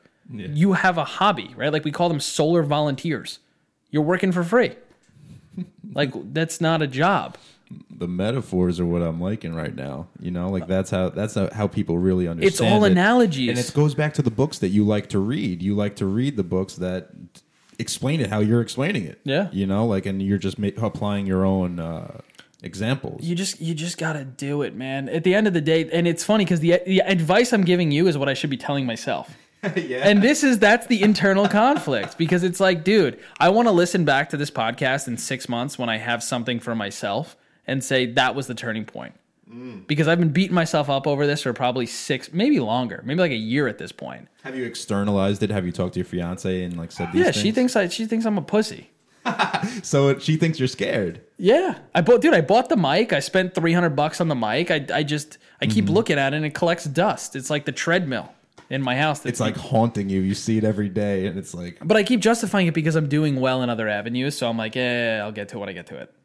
It's kind of like what you said before with like you're not doing a shitty job, but like before when you said like I'm doing a bad job, but at least I'm making money. Like for the people that are doing 9 to 5. Yeah, you know, like like you can do both. I think at this point, I'm already doing it. What I'm doing versus what I want to be doing. Like this is like really cool for me. Mm-hmm. I'm already the hardest part is creating the content, and I do that so easily. Yeah.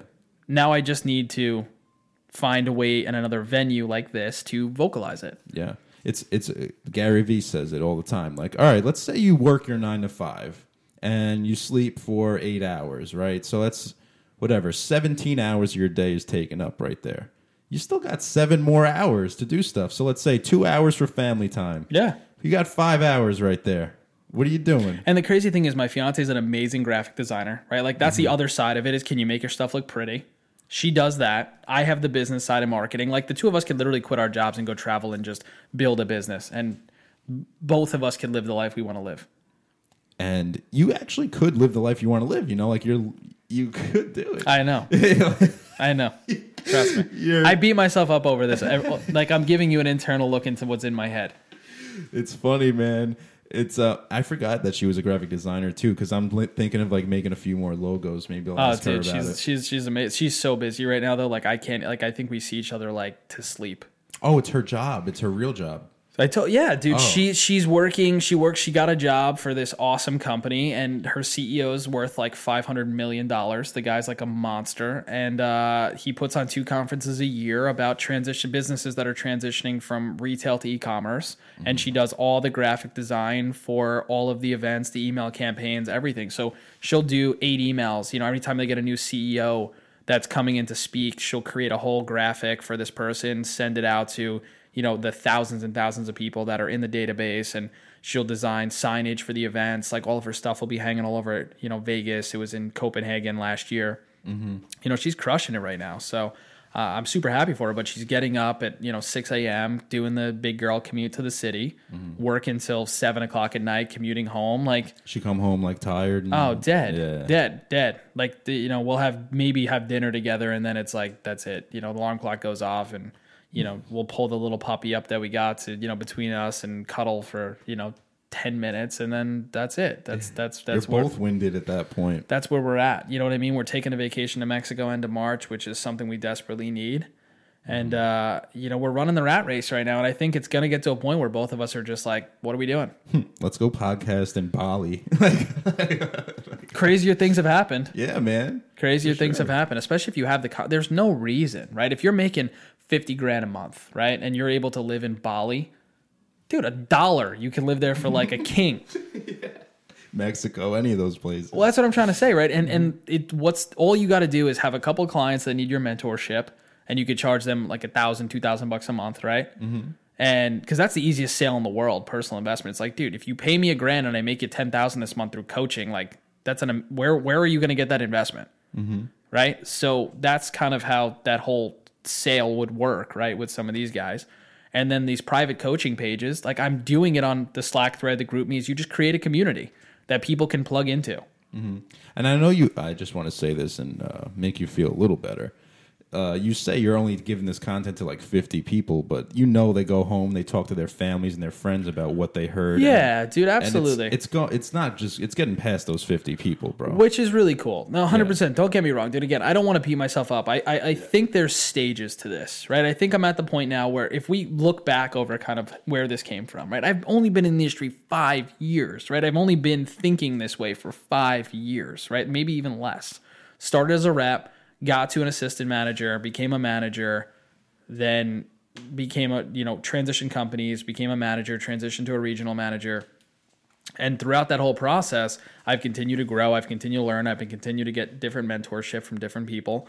And I think ultimately at some point, the future goal will be to build something on my own, whatever that might be. Solar, I'll finish my career at Trinity at whatever point that is. And, I have no desire to start a solar company. That's just not ever going to be a goal for me. And so much of a headache, I'm sure. I don't want to deal with it. I would never want to do it. And the next step for me will be taking the coaching and the guidance and the mentorship that I really, truly care about and throw it out there. Applying all that stuff. Yeah. That you've learned. Yeah, and I could sit here and say a million different reasons as to why I think I haven't done it yet, but I just haven't, and I'll own that, and it hurts, but I'll do it at some point. So why don't we, on air right now, declare that you will do this, and I'll help you, bro. Okay. Like if you really want to do it, and whoever's going to listen, like 300 people, 350 will hear this, something like that. Yeah, I declare. And next time I have it, I'll maybe I'll come back on if you'll have me, or you'll mention it and say he actually did it. Fuck yeah, bro! Let's do it. Anytime you want to come on, man. Like, I think people are gonna get sick of hearing from me. No, hope not. If you're gonna have your own, like, you don't want that. Yeah, that wouldn't be good. Yeah. I love the concept of what you do with the interviews, dog, because it's so cool to go back and forth and have people. Because if I'm driving down the highway right now and I'm listening to this, I feel like I'm part of the conversation. Yeah. If it's just one person talking into a mic at you, it's like, shut up, dude. What the fuck do you know? Yeah. But if you're part of these conversations, it kind of, it's like we're sitting at a bar together and the guy next to us on the stool is just kind of listening to the conversation. People are always interested in what other people are talking about, which I think is really cool. It's a, oh shit. What did you just do? I just hit this with my hand. Do you hear that? Yeah. Oh, so there you go. Thank you. I don't know what that was. I went to go scratch my head.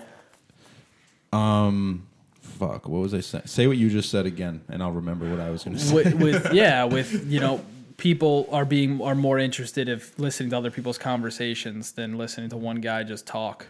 Yeah, it's So you feel like you would need another person in that respect? I think it would be really cool because you know what I mean. Like this type of stuff is fun, and the only way I think you can really succeed at anything is if it doesn't feel like work.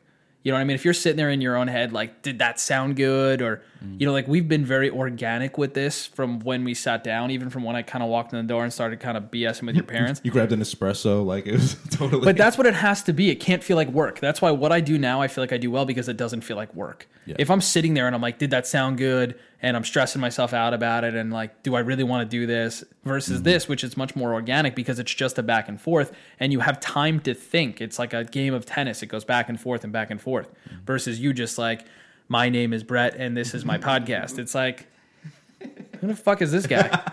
It goes back. Everything revolves around like Vivin in my head. Like I could always relate it back to some lesson I learned, managing expectations. So with this, I just say, from the very beginning, it's like I'm here just to have real conversations with people, and it's worked. It's all it is. But it hasn't felt like work for you, right? Hell no, man. Which is why you're going to be successful with it. Bro, we've been here for an hour and 40 minutes on air. Really? How long does it feel? 20 minutes? Exactly. But that's what I'm trying to say. That's when you could do this for the rest of your life and it wouldn't feel like work for you, which is the coolest thing, because that's how it will materialize into something, because people want to connect with that because they don't have that. Mm-hmm. Oh, that's cool, man. Thank you. But that's what it is. Yeah. Right? That's the biggest thing. If people know what you do every day is just fun for you, they're like, that's what I want to do. That's what I want to listen to. That's what I want to hear. Because they scroll through Instagram, they scroll through Facebook, they turn the news on. It's just a bunch of bullshit. Mm-hmm. If they can feel something real, they're like, that's real. We all have that sensor where it's like, that's real. Yeah. And you want to stay connected to it in some way. You're right. It's like the same. That's why I love Gary Vee. He's fucking straight up with But think about like does. even your friends, right? Like the people you're super tight with. I heard you talk about this. I don't know if it was on the episode you just had the other day that I was watching through the live stream. But there's people you just disconnect from because you're like, I can't even connect with you anymore. Yeah. We don't have anything in common. It's nothing against you. But these type of conversations, like this is the shit that I live for. You know what I mean? When you can connect with people and the time just flies by, you're like, I like this. Like, this is real. When you have these fake, forced fucking bullshit conversations with people, you're like, what the this did nothing for you. It was nothing for me. Mm-hmm. Small talk, like the weather. Fuck. Why the fuck am I here, dude? Why? Like, let's go deep or let's not fucking do this. Like, I'd rather be home petting my dog and chilling with my fiance. Yeah. How long can we talk about how crazy it is that it snows? Oh, dude, I haven't seen you since high school, man. How's everything? It's like, I don't give a fuck about you. Yeah. Unless they're doing something like this. But that's the thing. It's like, oh, dude, you're still in your same shitty job, making fucking no money, and you live at home. Like, awesome, bro. We got so much in common. Living for the weekend. Oh, it's like, yeah, dude, let's go party and fucking max out our credit cards. Like, no, you're a loser. Not trying to do that, dude. So like, the people who are like, oh, it's Monday. Like, you never feel that. No, dude, it's the same thing you feel here. I mean, I have bad days all the time. But I like what I do, and I'm very, I'm very involved and very grateful anytime that I can be, because every single morning, and this is another habit that my fiance and I have deployed, and it's really helped us, is for the last, I think it's like over 500 days now, every single morning we wake up and write something that we're grateful for. Literally write it down every day. In our grateful journal. We have literally a journal that says the grateful on it. Wow, man, that is. See, no one does that. You know, like what percentage of the population does that? You know what You know what the coolest thing is for us is, you know, we'll have our little tiffs. You know, we've been together like 8 years, and we'll get a little fight about something, right? And like she'll wake up before me, I'll wake up before her, whatever. And typically what we write in there is something we're grateful for about the other person. So it's like we'll fight about something, and then like I'll wake up and I'll write like grateful for you for this reason. And then she'll go read it, and then I'll go to the gym or something and come back, and she's gone already, and then she'll write, like, grateful for you about that. And it's like everything is gone at that point. Wow, man. That is so nice. How did you guys get started with that? Did you read that in a book? It's just, you know what it was? It was the, you know, post 3 things you're grateful for type stuff. You know what I mean? Like, I don't like to do anything half-ass. If you're going to do it, do it. Don't write you're grateful for the weather, family, fruit roll-ups, and Cheerios. Yeah. Like, what? Like, no. Like, go, like, make it mean something or don't do it. Like, I hate shallow. Mm-hmm. What's the fucking point? Fuck yeah. What's the fucking point? Like, why? Yeah. Why bullshit, I guess, in a way. It's in the group me, it used to always be like on the Saturdays, we would get, I'm going to explain to the audience, you obviously know this. On Saturdays, we would have incentives. But you would only qualify for the incentives if you're on the phone call, the conference call in the morning at like 9 a.m., and you would have to post things that you're grateful for. And most of the time it was the same things. It was, I'm grateful for my family, I'm grateful for my friends, and I'm grateful for like one other thing. Everyone would post the same things and not really get too in depth about the things that they actually are grateful for. So what you're saying is great, because like you have to put a little bit of thought into it, put in a little effort into and think about what you are grateful for. And it's the things like Tony Robbins says to do, where you just talk about, you get in the picture, talk about the things Like, you know the Tony Robbins breathing exercise that he loves to do? Yeah, of course. Yeah, and he says, like, really think of these 3 things that you're grateful for 30 breaths, breathing in and out over and over again. Why are you grateful for these things? What is the reason that you want to do this? What is the reason that you're here? Like, everything starts with being grateful. You can, all your problems that you have, you can totally stop worrying about those things if you just live in how grateful for you are. You live in America, most likely, if you're listening to this. Like, that's it. That's enough right there to be, fuck all those little problems. Like, you know how pissed you could be? Like, you got a fucking, like, $80,000 car, and you could be, how pissed could you be if someone hits your bumper or whatever? I forgot what you said happened exactly, but, like, how many people would just go off and be like, this fucking guy hit my fucking car this morning, you know? Like, who do you think you are? Like, going off on him? Like, what is that going to do for you, man? Nothing. You live in America. You're making a shit ton of money compared to most people your age. Like, you're... What, you don't think so? No, I was just trying to readjust. Oh, okay, yeah. And, like, just be so grateful for what you have. You have a family that loves you, like... It's the little things, man. I always post things on our group chat. Like this morning I posted, the first thing was, I forget exactly how it went, but, the first thing you should be grateful for is the fact that you woke up this morning. Yeah. Yo, that's so cool you said that. I was in my shower today, and I was like this. Thank you. Like, thank you for letting me wake up. That's awesome. And I genuinely meant it, and I never did that before. I'm not saying I do that every day, but for some reason I did that. Awesome. And I was like, what came over me just now? And I want to just be there every day. That's everything. I need to take some notes from you and actually write down my shit every morning, my goals for the day. Just do it. I mean, I don't write my goals down every day. I don't, that's not, that would obviously be a really good practice. The big, just the little things, right? Like one thing or 2 things you're grateful for. For me, it's really cool because it's proved to be a great exercise for me and my fiance. And, we really, it's worked wonders for us. We have this like very little kid relationship, which I think is awesome. Mm-hmm. And, we're happy because of it, and I really think that's a big aspect of it is choosing to be grateful, because you can't be grateful and angry at the same time. Mm-hmm. I've been around you guys like a handful of times, and I could feel that. You feel that vibe. Like you guys are happy. I think I even met her mom when we were at Calabuso's house. Yeah. And she's just as cool as Ashley. Yeah, is. Like she's I checked that out before I made that commitment. Yeah, you checked out the mom. Everything was good. Yeah. Yeah, man. So I really feel like what you're saying, like all that really is true, and I respect you a lot.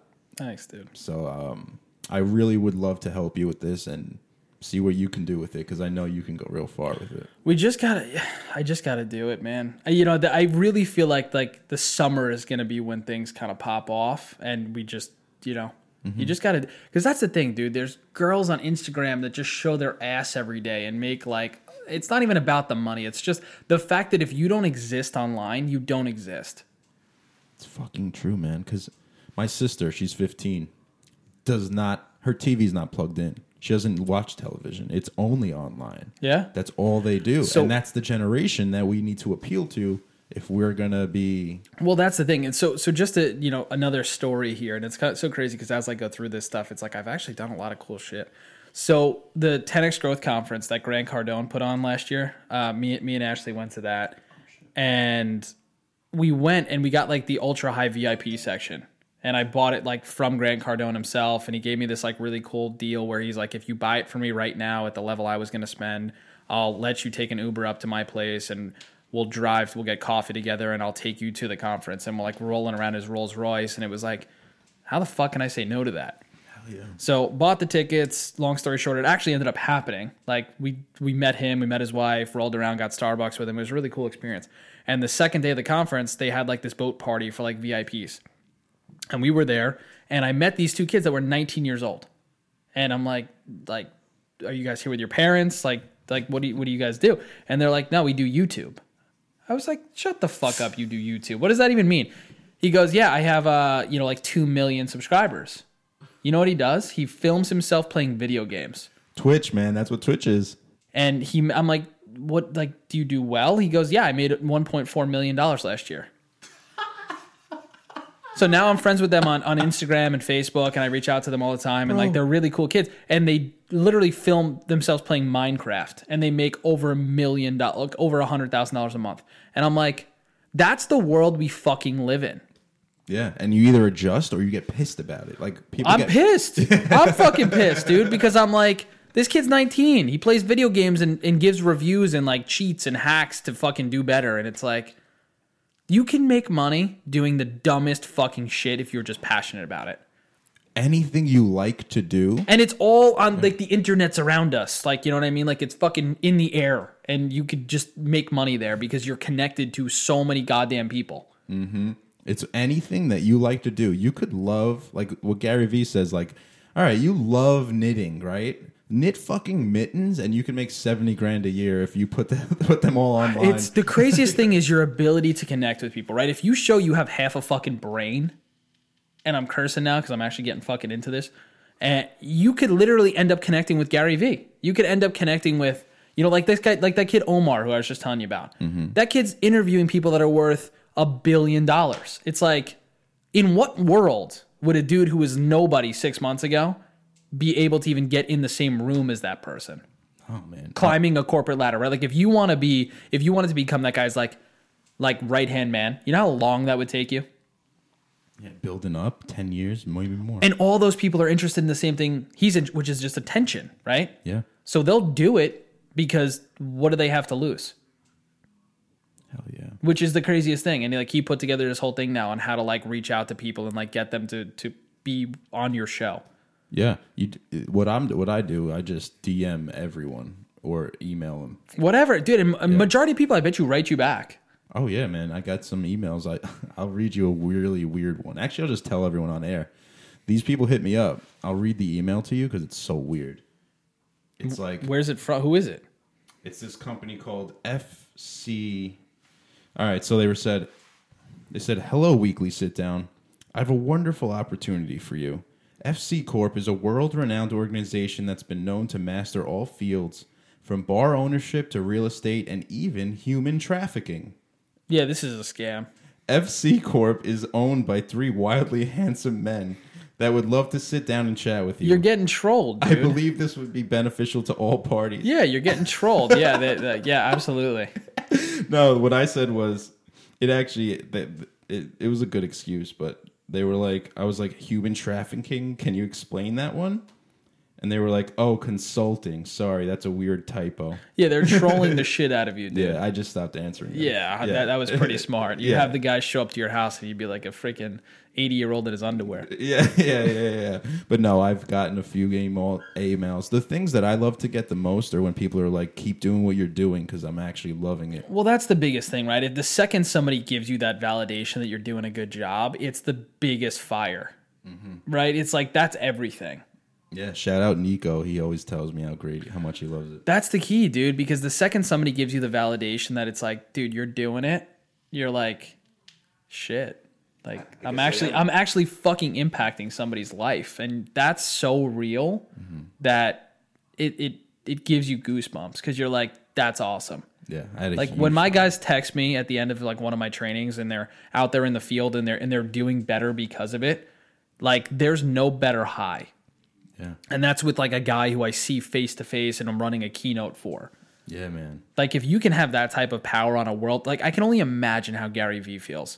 You know how many people hit that dude up and buy his sneakers and books and like just because he's him, like that dude must feel like the king of the goddamn world. And everyone can be that. That's what it is. That's why I like these conversations because it makes you think bigger. You know, and it makes you think higher because that's really the only thing that makes any sort of a difference.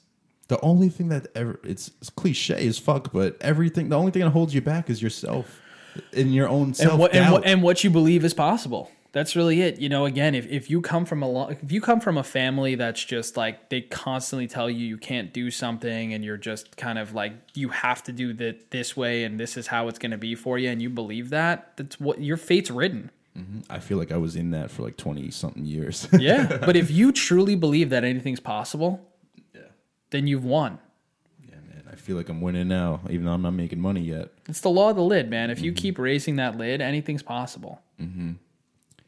I think you, in particular, after telling me all this stuff that you have today, you have a lot of connections. So where if you were to start a podcast and they were like helping you out, the kid with the 2 million followers on YouTube, bro, and if he just puts one Instagram post of I didn't even think about that. Dude, I didn't even think about that. That's so, yeah, you're 100% right. I could literally text that kid and be like, hey, dude, would you get on my podcast? And he would be like, I'm hoping he'd say yes. Yeah. Again, we met like one time. You know what I mean? But, he was cool about it. He's like, if you need help with anything, like, hit me up. Yeah, man. He was so humble because at 19 years old, he was like, he just like knew he was shocked himself he was in that position and he just did it to the point where he was just like, yeah, sure. Not even that, just that, kid. Your whole network that you have now, like your 50 reps, if they all put out your podcast, you know how much of an impact. You're 100% right, dude. I gotta just like Sunday, I just gotta do it.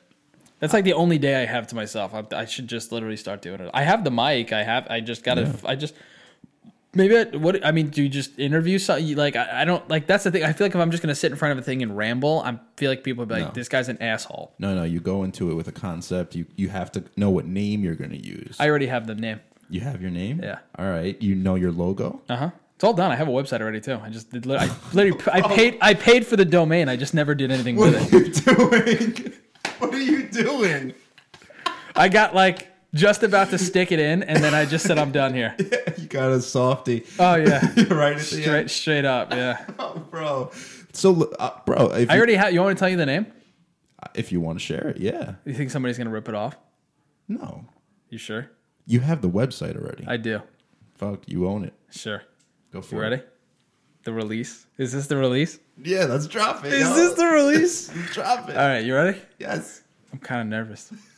Because this is real, man. I know. This is fucked up. People are going to be like... They're going to type it in. Did he hold himself accountable and actually do it? All right, you ready? You're making me nervous, bro. My heart's beating. Do it. Mindset over skill. The Mindset Over Skill podcast. I like it. Yeah. And it's a dope logo. And you have a dope, I was just going to say. MindsetOverskill.com. Check it out, dude. Oh, so it's made? It's up. You have a fucking website? Yeah. Type it in. Let's see if it's still hosted. I think it was a year. Less than a year ago. It's through Squarespace. MindsetOverskill.com. Check it out. I have weeklysitdown.com and it'll be done by Saturday. Oh, that's a nice little announcement. So Saturday, my website will be up.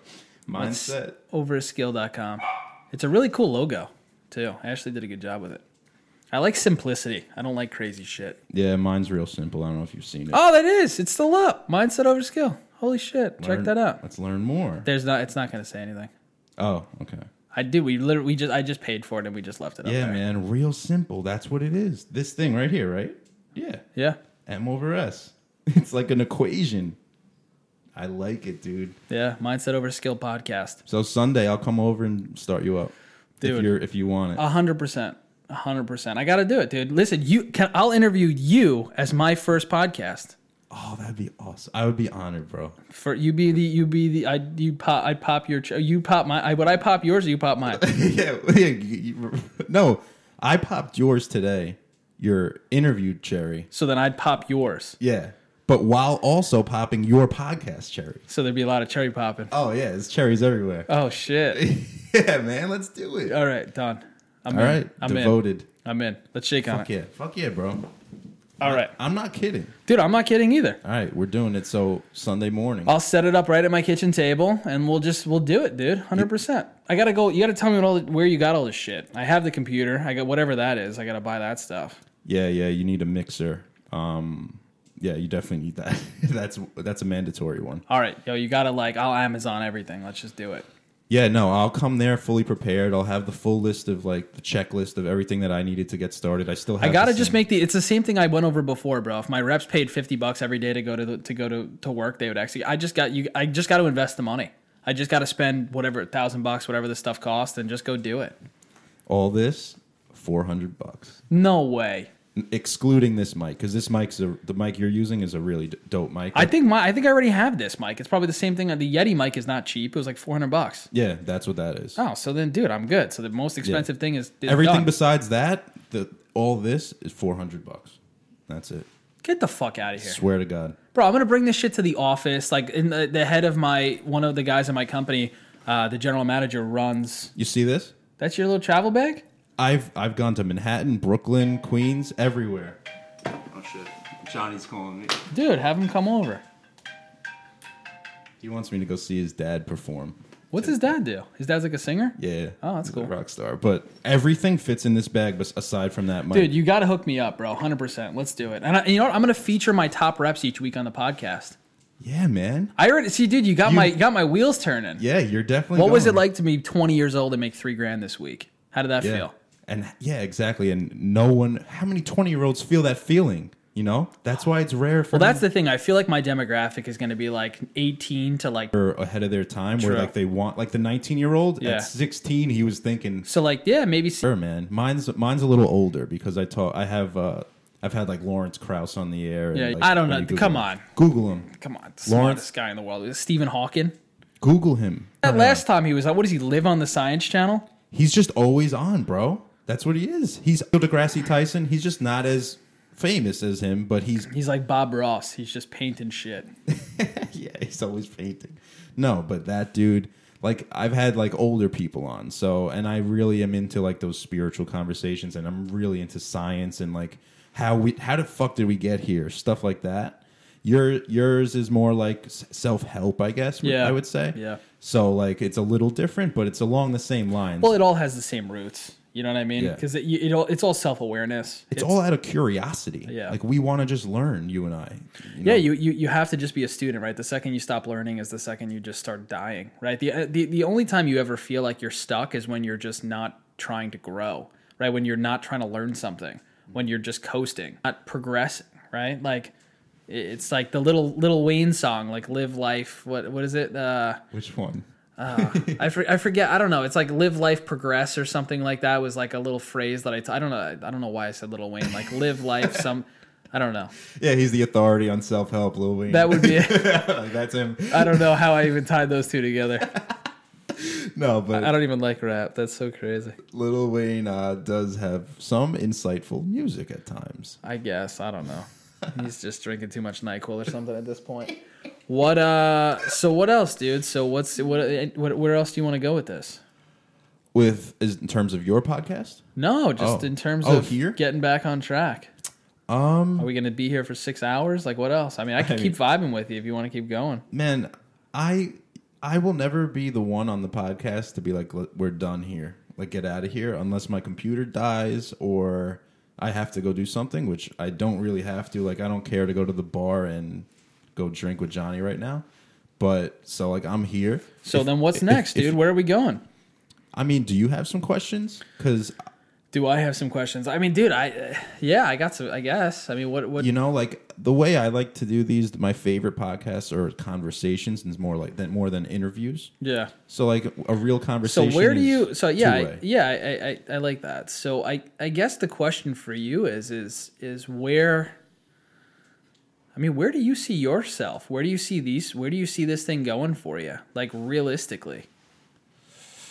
Realistically is a funny term for me because Okay. I don't think anything is impossible. I love that. So do you see yourself being like? How do you see your style of interviewing changing as you do this? That's a good question. My style of interview changing depends on the guest, I would assume.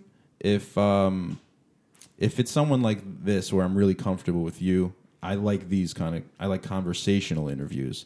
If it's someone like Lawrence Krauss, if you listen to that one, I'm just spitting out questions over and over again because I asked before I had the interview. He just showed up to your house. No, Skype.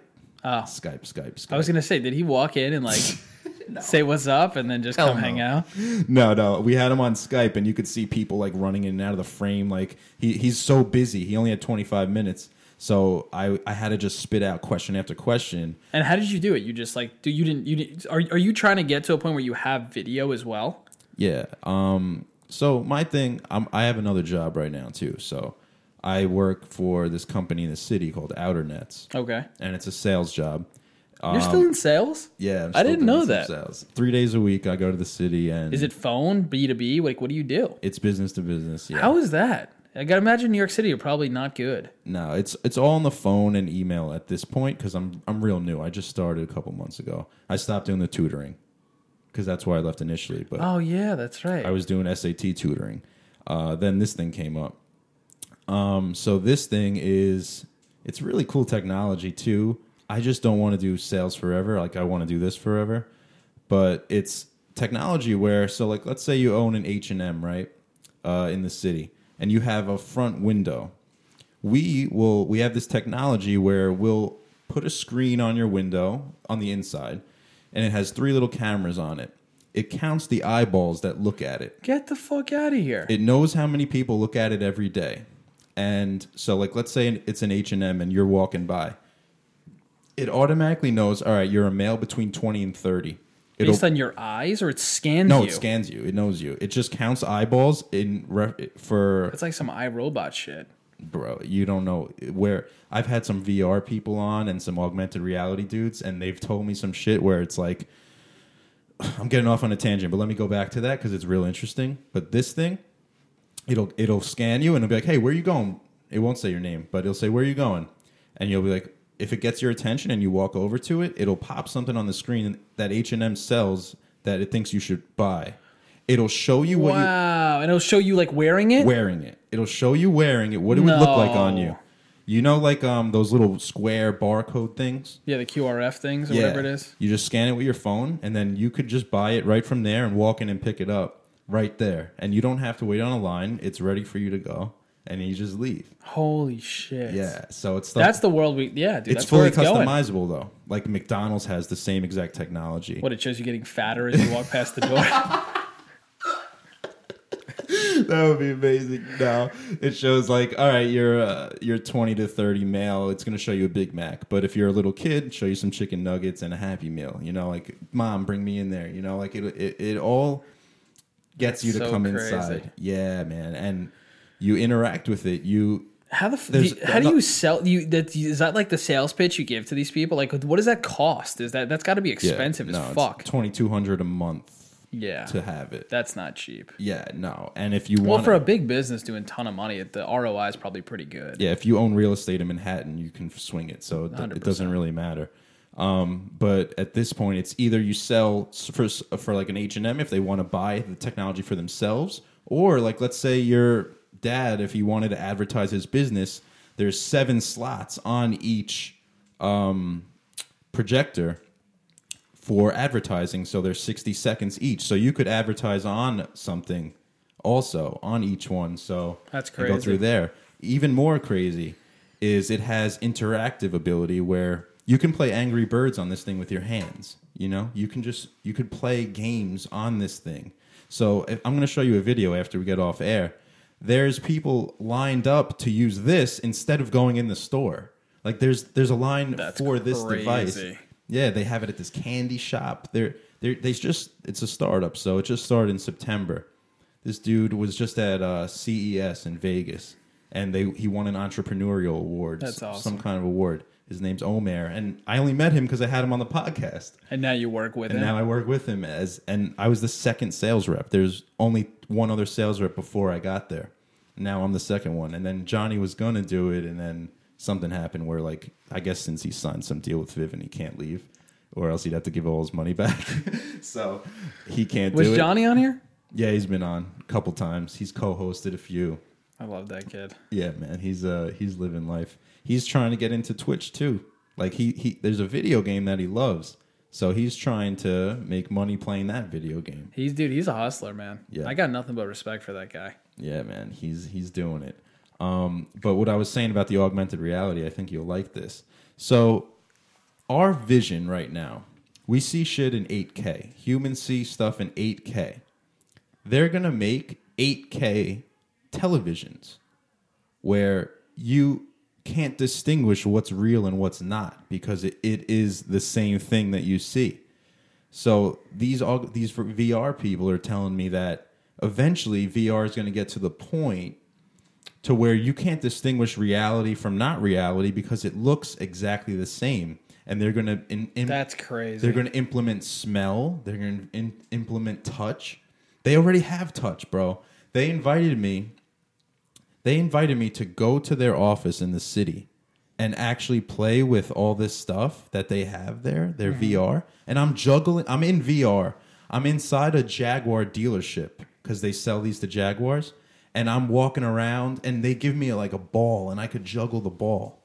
You know, like in VR, I'm doing something, and there's haptic feedback, so I feel the ball in my fake hand. You know? Oh my god, dude! People are never gonna leave. Like, it's gonna get to a point where people are just like stuck in their house, living in some fantasy world. You're exactly right. This is what he said. He said there's going to be VR offices, so you're going to wake up and go to your VR office and see your VR worker friends. Dude, you know what's crazy? Yeah. So this whole cryptocurrency market, right? So I was reading, like, I got into it a little bit in December, made a few bucks, and like kind of was out. I never was getting to the point where some of the people we know are kind of going nuts with it. And I was doing some research on one of these coins out there, and there was like this coin that allowed you to buy like virtual real estate. How is that? How do you do that? How do you even decide? It made no sense to me, but that was like the point where I'm like, this shit is getting crazy. Because it kind of ties into what you're saying. Because like, yeah, I own the most virtual real estate in the world. Like, what the fuck does that even mean? Yeah. But it's like real life monopoly. It was like like you could literally spend these fake coins to buy fake real estate. But dude, you know what's really crazy? And I was talking to this guy who used to work at Vivint, no longer works there, and I'm not going to go into any names because I don't want to kind of throw out his business model. But what he's talking about doing right now is just the craziest concept in the world, and I think you'll appreciate this. Crazy good, crazy bad. It's to me, it's ingenious. Like, he's either going to be a billionaire or he's just going to be like, that was just the stupidest thing in the world. But this is the premise of it is really crazy. So think about it this way, right? Let's say you live on a cul-de-sac, and I'm a solar rep. I own my own solar company, right? Whether it's a dealership or I start my own solar company. And I install every house in this cul-de-sac. Let's say there's 8 of them, right? And then there's a couple houses on the other side that don't qualify because of tree issues and shading and bad roof and whatever. So the reality of most solar companies is they'll produce the power, and then they'll sell you the power at a cheaper rate, right? That's the concept. So the whole concept of the business model is he wants to control he wants to put the solar in the house, so he wants to control that model of it. And then he wants, through like a blockchain, through like a ledger, he wants to be able to say, okay, the first house here produced 1,000 kilowatts. That goes into like a blockchain, right? And the power is distributed through the blockchain between people's homes.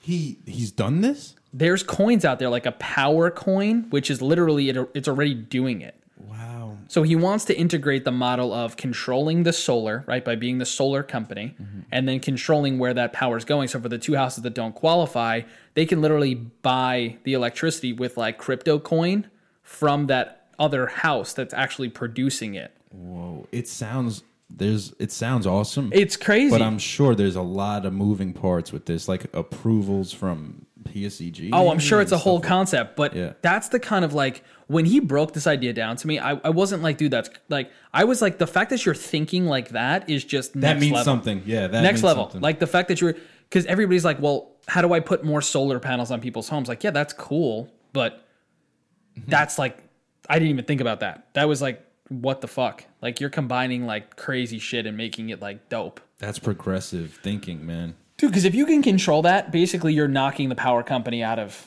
if there's a way to connect them. That makes me think that's why it wouldn't work. Like, they'll find a way to not let it work. Yeah, probably. Again, and maybe I didn't fully describe the idea the way he pitched it to me, but the concept was just nuts. That's the craziest thing, right? If you can sit here and have these conversations, like the iPhone and all this other, like VR and everything you were just talking about, like that was all nothing, right? Like it was just somebody's idea. And now it's like dramatically affecting everybody's life. How absurd would it have sounded like 5 years ago, Anything VR. Like even playing a video game 10 years ago, 5 years there was VR, 10 years ago. Dude, like it's going to get to a point where people are not even going to be in like relationships. They're literally going to like put their VR mask on and go have sex with like some porn star. No, they have the fucking sex dolls, dude. Oh, do they? I didn't even know that. They have sex like people are dolls. you're never going to have to leave your house. You're going to have like weird online relationships where like you put like a VR mask on and you're like fucking some girl in China who's like wearing a VR mask too, and like And she's feeling it probably too. Like, that's crazy. Please don't edit this shit out, because this is, I don't want to be viewed like this, but this is just like crazy. Like, as you think about that shit, it's like, that's where our kids are going to have such a fucked up life. Like, at least we got to live in a world where we had, like, you could go ride a bike and, like, your friend was on the pegs, and, like, you used to ride to each other's houses to, like, call each other's parent, like, on the home phone. Mm-hmm. You know what? I know what you're saying about the fucked up life thing, but it's like, if it's all they know, then it's not fucked up for them. It's like, my sister lives on the internet, and so does all her friends, and that's the norm. So it feels weird to us. Well, you know what the crazy thing is, man? Like, the kids are just dicks sometimes, right? It's like, if you're a dick and you're like a bully and you're like let's say your sister was getting fucked with, right? Like, you can't escape that shit on the internet. No. Like, at school, if you were like an asshole and like you got bullied, right? Like, you would leave school and like at least you were kind of done, right? Mm-hmm. But like now, like, people are fucking getting taunted, and it's, you know, there's a lot of good to the internet, but there's a lot of shit that people are just fucking douchebags. Oh yeah, man. It doesn't end. Cyberbullying's huge. It's like the main cause of suicide. Well, that's the biggest thing. It's like, dude, I guess the overall mission would be, like, with the podcast, is to just put more positivity out there. Mm-hmm. Like, just stop contributing to it's like the news makes so much money, and it's so captivating because it's so negative. Mm-hmm. Yeah, people want almost stuff to worry about. You know, that's what the news is. It's there to make you worried. So if you could replace with your podcast, your show, or something like that, if you could make it like a massive mission to just really put people in a point where they can just be tuned into positivity and be engaged with you and really participate in the community. Yeah. That's a valuable mission. If you watch the live episode from the other day, while we were live, this Twitch, what it allows you to do is people talk to you while you're in it. So I'm like, hey, what's up, Gino? You're in Queens? Oh, all right, you got a question? And then like we would talk about the question. That was on the episode that you guys were streaming? Yeah. I didn't see that. It's on Twitch. It's a test episode. Twitch.tv. The other day when I was watching? No, not the Jesse one. There was one before that. But is Twitch like for this, or is Twitch like just, you said Twitch was like video games? So Twitch started off only for video games. And now people are doing this type of stuff live, so you can have like that watching you while we're talking and be like, oh, that was a good point. What about this? Exactly, man. Dude, that's epic. They added, it used to just be you can only play video games. Now they added this thing called IRL, which is in real life. Yeah, makes sense. In real life, and like chill streams, podcast streams is even a thing now. But there's no big podcast on Twitch. That's a goal of mine. And then let me ask you a question too. Not to interrupt you, but after we do this for like 2 hours, right? Like, what does it take? You have to really listen back to all of this and edit it and mash stuff up and because nobody's going to listen to 2 hours of us just bullshitting, right? So how do you, then the next step after this is you edit it and condense it, and how do you, like, what's the next step? So have you listened to Joe Rogan podcast ever? Once in a while. I mean, maybe 1 or 2 episodes, not like religiously. I apply his outlook on the format of the podcast, where he doesn't edit anything out. He doesn't take anything out. Like, I hope you edit a couple things, like the virtual girl in China type thing. If you want me to take that out, I will. That would be good. Yeah, I'll take that out for it. Well, now I have to take this out. Yeah. So what am I even doing? All right, starting now. Okay. All right. 213. I will apply how I think it works with Joe Rogan. He just doesn't edit anything out. He just goes straight for how long, and has a real conversation and lives real life. You know, like he smokes a bowl on air. Like he'll smoke a joint with whoever he's with. If he has to pee, he'll be like, hold on, I'll go pee. And it'll be dead air for 20 seconds, and then it'll come back. Really? Yeah. Well, is that just because of laziness, or is that because it's what it is? Is it just too much work? Because that would obviously be easier, but... No, I mean, it's easy to edit out. It's like I would just search through, see where there's dead air, and cut it all out. But you'd have to listen to the entire... if we're on for 2.5 hours, you're going to have to listen to 2.5 hours worth of podcast. Yeah, no, I don't listen to the whole thing. I will... The only edits that I'll do to it is I have a set intro for everyone, so I put the set intro in. Did you record that yourself? Yeah. Because when I was working with my coach, he got his whole thing from like Fiverr, and it was like actually a really cool intro. It's not his voice? No. Oh no, it's just He got like some deep voice that sounded like Hollywood almost. It's really cool. You should listen. MWF Motivation Podcast, Monday, Wednesday, Friday. His intro is, I haven't listened to it in a long time because I kind of disconnected from it. But it's his whole thing is like 8 to 10 minutes of just real motivation, like no BS and just to the point type thing. It's not like an hour and a half where you got to devote a whole day to listen to it. It's like 8-10 minutes of just instant to the point, and it's, I love the concept, but he made it very professional. There's all different podcasts, man. There's those ones that are set. There's ones like mine where they're freelance, basically, where you want to feel like you're just hanging out with someone, and you're not in it to get through it. You're in it to just hang out with someone. But don't you have to make it, like, if you want it to blow up, right? And, like, you're not like a Joe Rogan. You're just Joe trying to grow, right? Even when when he started his podcast, it was on a webcam in his house on his couch. Yeah, but he, at that point, was Joe Rogan, right? So there was, like, that immediately had that notoriety. I'm saying if you want to scale this, don't you have to make it, like, somewhat more structured, or no? It doesn't really matter. I think if I think I have to, then I do, but I don't think I have to. Dude, again, there's no right or wrong answer. I'm just, I'm curious for my own knowledge. I feel like for me, being organic and real, I grew up on Howard Stern, listening to him all the time, and that's how it is. Like, being more real, the better. If people... So like you said before. So how are you going to release this, right? Like, I guess that's my question. You're exactly. You're just not going to put. You're not going to put 2.5 hour podcast out, are you? I have. I've had 3 Really? hours. Yeah, man. People just fucking listen to it? Yeah, dude. You know how you'll be surprised. Like, the biggest people that listen to podcasts are the ones driving, or the people who have jobs where they don't need to interact with people. They can just listen to their podcast the whole day. That's terrible. Who the fuck would want to do that? There's a lot of people that have jobs like that, man. Like, where they're in a cubicle editing. They're gonna listen to us for 3 hours in a fucking cubicle.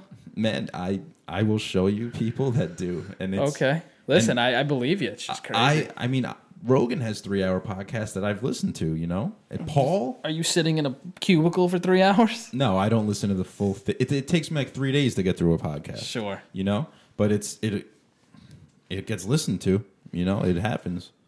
But don't you feel like if it was like an hour or a half hour, 20 minutes of like just solid content, like if you cut this whole thing up, and I guess that's kind of like the like if you had a team around you, right? And like, let's say you could throw some real money at this thing, you would do it that way, wouldn't you? Or you still wouldn't?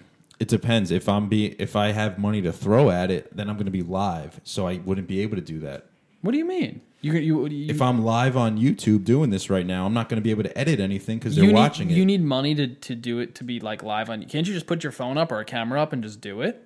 I could, but I want the quality to be where it's supposed to be. I want them to hear it how we hear it in our ears right now. And the only thing that the camera quality has to be great. Yeah, you need to have a good camera. You can't be having... So I won from Vivint during one of the incentives, like a Nikon camera. So I even have that shit. Yeah, man. You're in a better position than I am, okay? Like, you're ready to do this. Like, but you could literally just put it up on like a tripod and literally just record this whole thing. Yeah, this thing hooks up to your camera. What about like the lapel mic? Like, or you just would use these? I would love that. I wanted to do wireless mics. Dude, for a while. you can you give me like a shopping list of shit, and you're gonna be like my like inaugural. Like I'm like sitting up, getting more excited about that. Like, dude, this is gonna happen. For sure, man. I needed to come, and I'm almost like, Danae, I love you, but I'm glad you didn't come, because like we wouldn't have got into this. No, we wouldn't have. It would have been too much about the whole thing. So that's why like it was almost a blessing when she was like, I couldn't come. Mm-hmm. Yeah, and having her by herself will probably be better also. I agree. It'll be awesome. But no, I'll come if you want. Sunday, I'm coming. Okay. I live in West Babylon, dude. I'll give you my address and let's do it. I'll have a full checklist for you, and literally on Amazon, I'll just order everything with you. Let's just do it. Yeah, man, fuck yeah. And then we'll set up. The thing that's the most time consuming is setting up how to get you on iTunes. Your logo has to be exactly to their... Ashley can spec it instantly. Okay, yeah. Your logo has to be the perfect size, and then it takes like a week for them to verify you. And like, all right. But you could still put content out before. You could still record content before that. All your shit could go on SoundCloud. I want my thing to be more structured. You know what I mean? Like, I love this, but I want it to be like... I like the preset recording, like the intro. Mm-hmm. And then I love this conversation back and forth, so I'd like this to be the body of it, and then I want like an outro. Yeah. Which all of that stuff can be made through like Fiverr. What is Fiverr? Because you said You know that what twice. Fiverr is? No, you told me. So Fiverr is you can get like artwork done, website work, voice recordings, FFIVER, like all that stuff for $5. What? Yeah.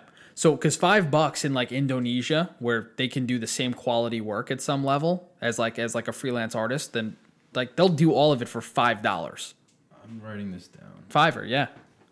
Dude, You can literally have a guy, you could type out what you want, and you can go on Fiverr, and it's like voice recordings. You can literally listen to their samples, and you could say, I like this guy's voice. I want you to read this, and for $5, he'll read it, and he'll send it back to you.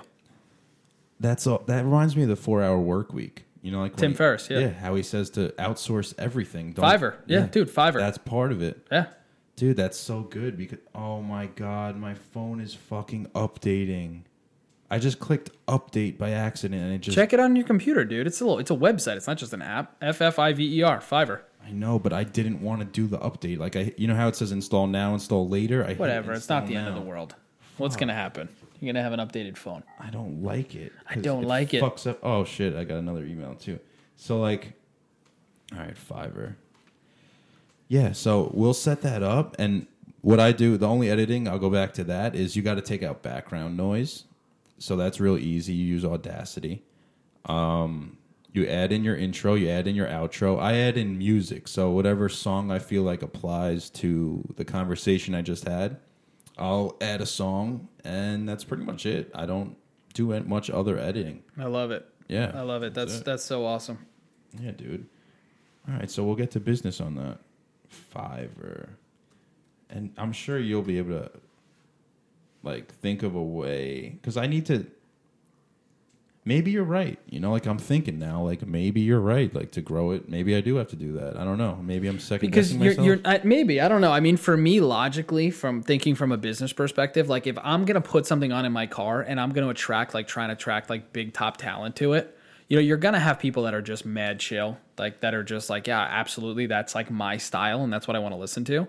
But what really attracted me, and again, I feel like I'm a pretty unique person, what attracted me to the guy I ended up linking up with and how I saw his success skyrocket in 6 months is because most people don't have a long attention span. Mm-hmm. And they would love the fact, and that's what attracted me, is that his whole thing is it's no BS, no fluff.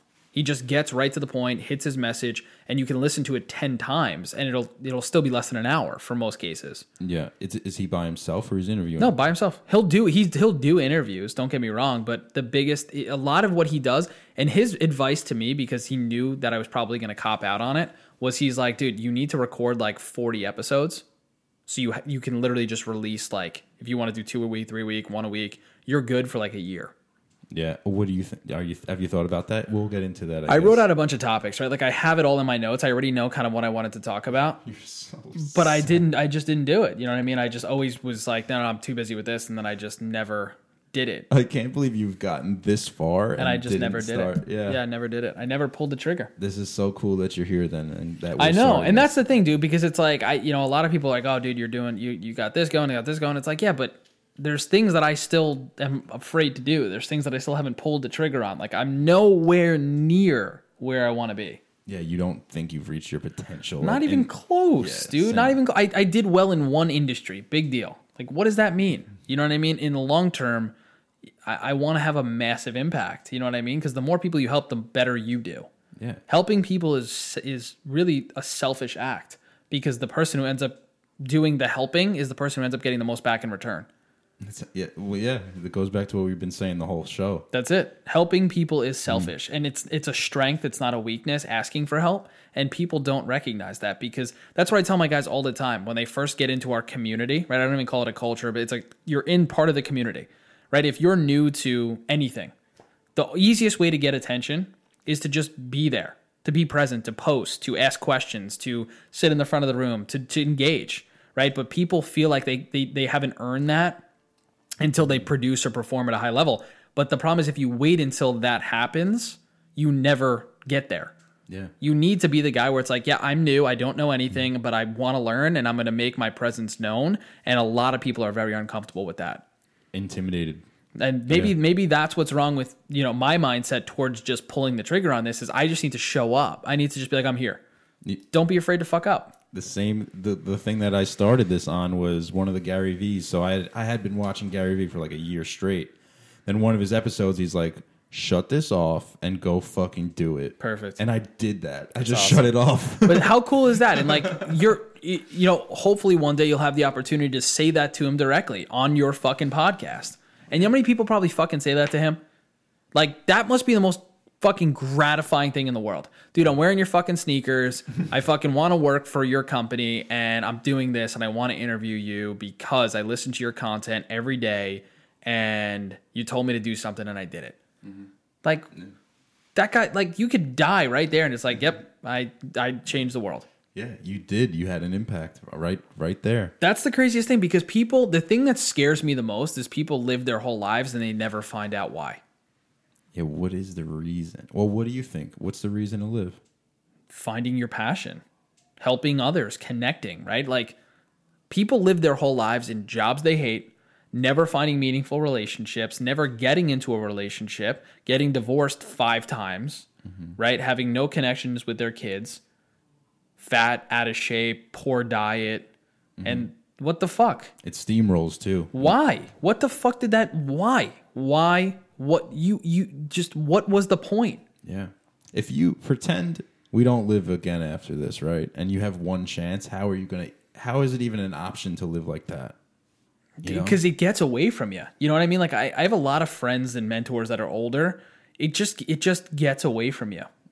You know what I mean? Like, you don't even realize, and then you're gone. And it's like, that was quick. You're caught up in the rat race. Yeah. Because time flies, dude. By the time you realize that you snap your fingers and you're 60, it's like, holy shit. You would like Alan Watts if you ever listened to anything. Yeah, of course. Oh, you know him? Yeah, he's like the OG motivation guy, dude. Oh, fuck yeah, bro. Yeah, he's like the OG, dude. He's got his voice is like the iconic motivation guy.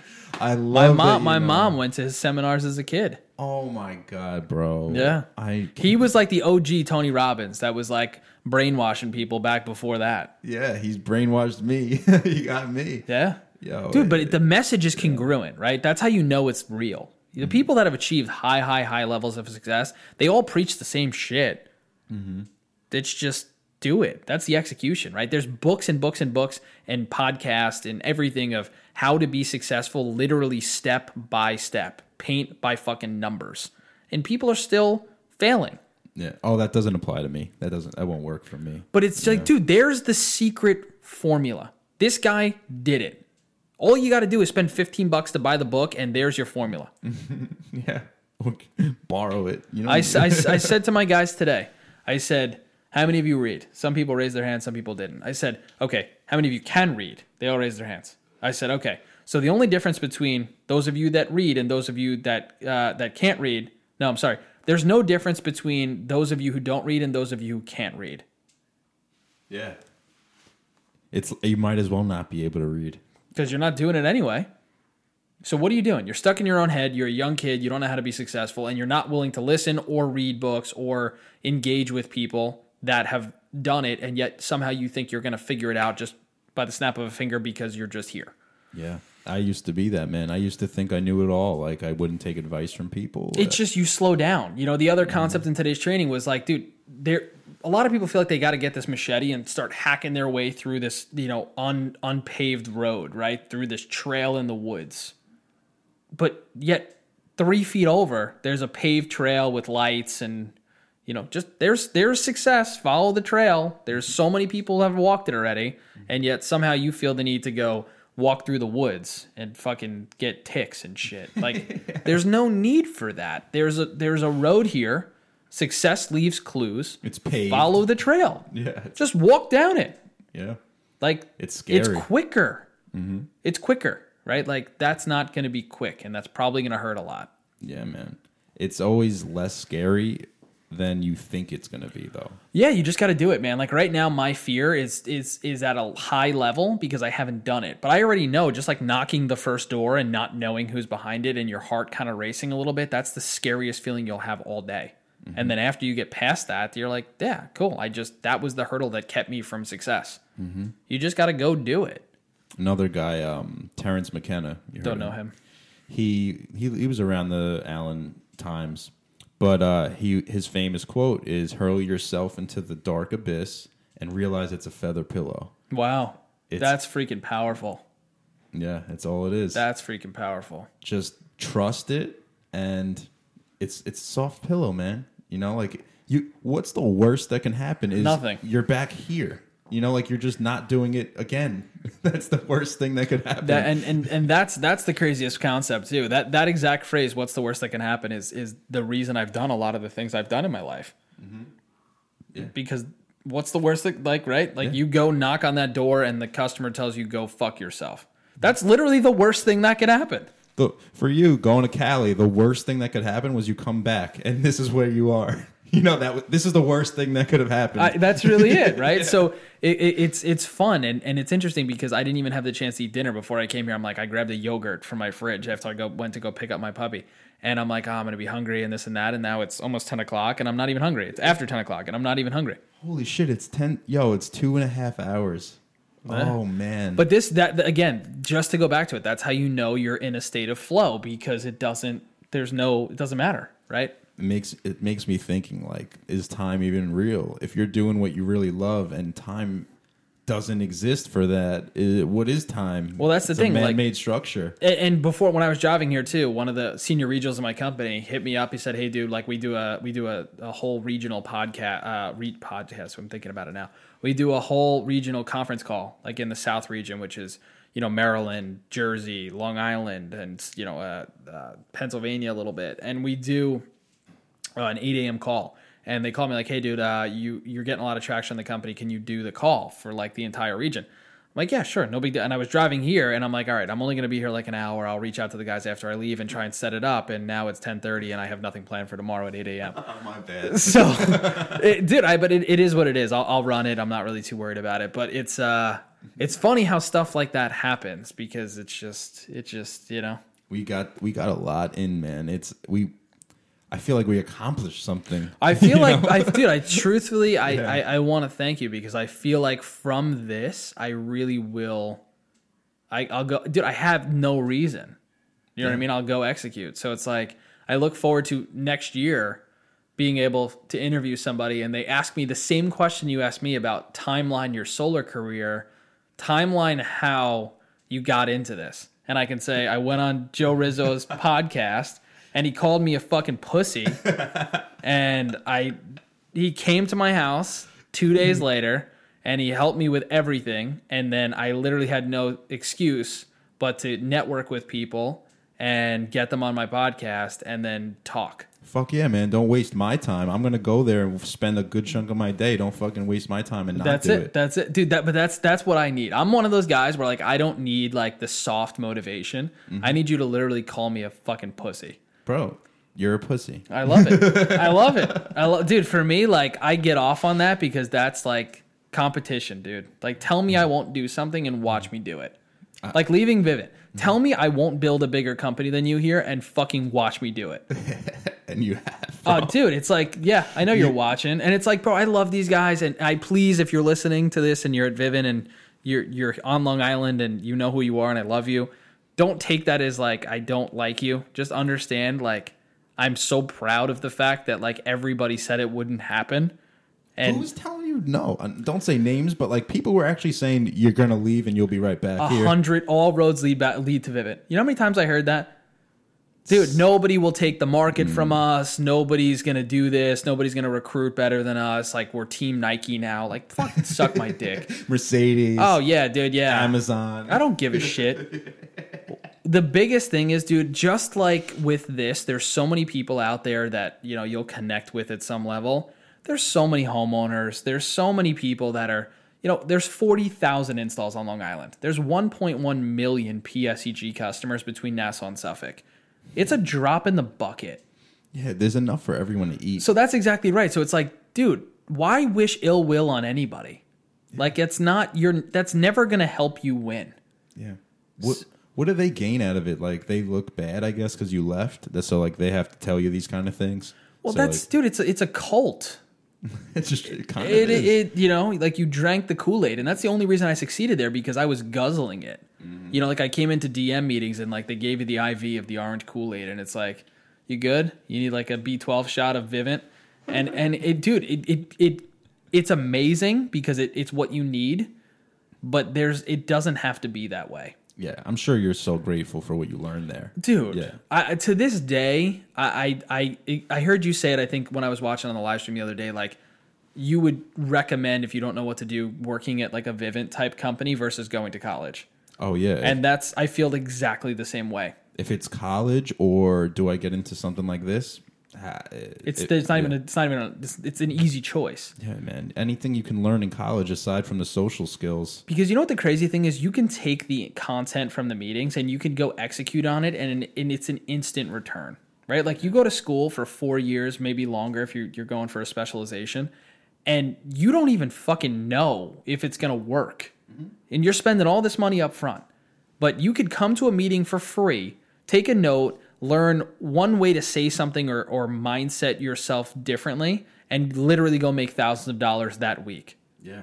And then you don't know your potential from there. You don't even know where you'll end up going like a year from then. No, you have no idea. Yeah, man. It's infinite. It's something that I didn't even know existed. Like, I was out of college and I went to a job fair and Jesse was there. Oh, that's it, really? That's how I got into Vivint. Jesse recruited me. At a job fair? At what school? Fair. Nassau? No, it was at the Marriott Hotel. That's the first time you guys met? Yeah. You didn't know... Oh, yeah, I guess, because we didn't really... You and I didn't really hang out in high school, and I kind of met him through... You remember Dan Lorenz? Yeah. So that's how I met Jesse. Through Synergy Gym, Dan Lorenz went to Stony Brook University with Jesse. Jesse came to Synergy to come lift with Dan, and I was there, and I used to work out with Dan Lorenz all the time because he was a monster. Yeah. Is he still big? I don't know. I haven't talked to him in years. Yeah. And the three of us started working out together, and then me and Jesse just got mad tight, and then we just started hanging out without Dan, and then we just became boys like instantly. Wow. It's so crazy. And that was 10 years ago. That was a decade ago. It's the best thing reflecting back and thinking of those. Well, you don't get to do this often. You know what I mean? Like, we're so focused on forward that sometimes looking back to see where you've come from is just not something you get to do. Yeah, man. You know what I mean? You don't really go to dinner and have these type of conversations. I've said it so many times on air, maybe like 2 or 3 actually. The Steve Jobs quote, you can only connect the dots looking back. Sure. You don't know where you're going to go. Sure, but too many people live there. That's the problem. Mm-hmm. And the glory days. Yeah. When I was the man in high school. It's like, no. Yeah. No. Remember when we wrestled in high school and we won states? Talking that shit. No, there's so many different things that are ahead of this that people just need to. You just got to focus on it, and you just got to be willing to grow, and you got to be willing to put yourself out there, and you got to be willing to just not know what's going to happen, right? And as I say this, I'm like, it's like a hypocrite almost. I know. Yeah. No, we're all hypocrites, bro. Like, I'm vegan and like I preach health and shit, but I will eat French fries, or I'll use this thing, but there's no meat in the vape pen. No, it's vegetable oil, but it's definitely not good for you. No, it's definitely not. So, like, we're all hypocrites in some sort of way. No one's perfect. Sure. But it's cool. That's why we're human, That's I like that about us. Yeah, it's just, dude, this is fun. You know what I mean? Like, this is just, it feels like something that would fit really well in my life. Yeah, man. You do your meetings. You come home at like 2, say. Something like that. 2 to 4 even.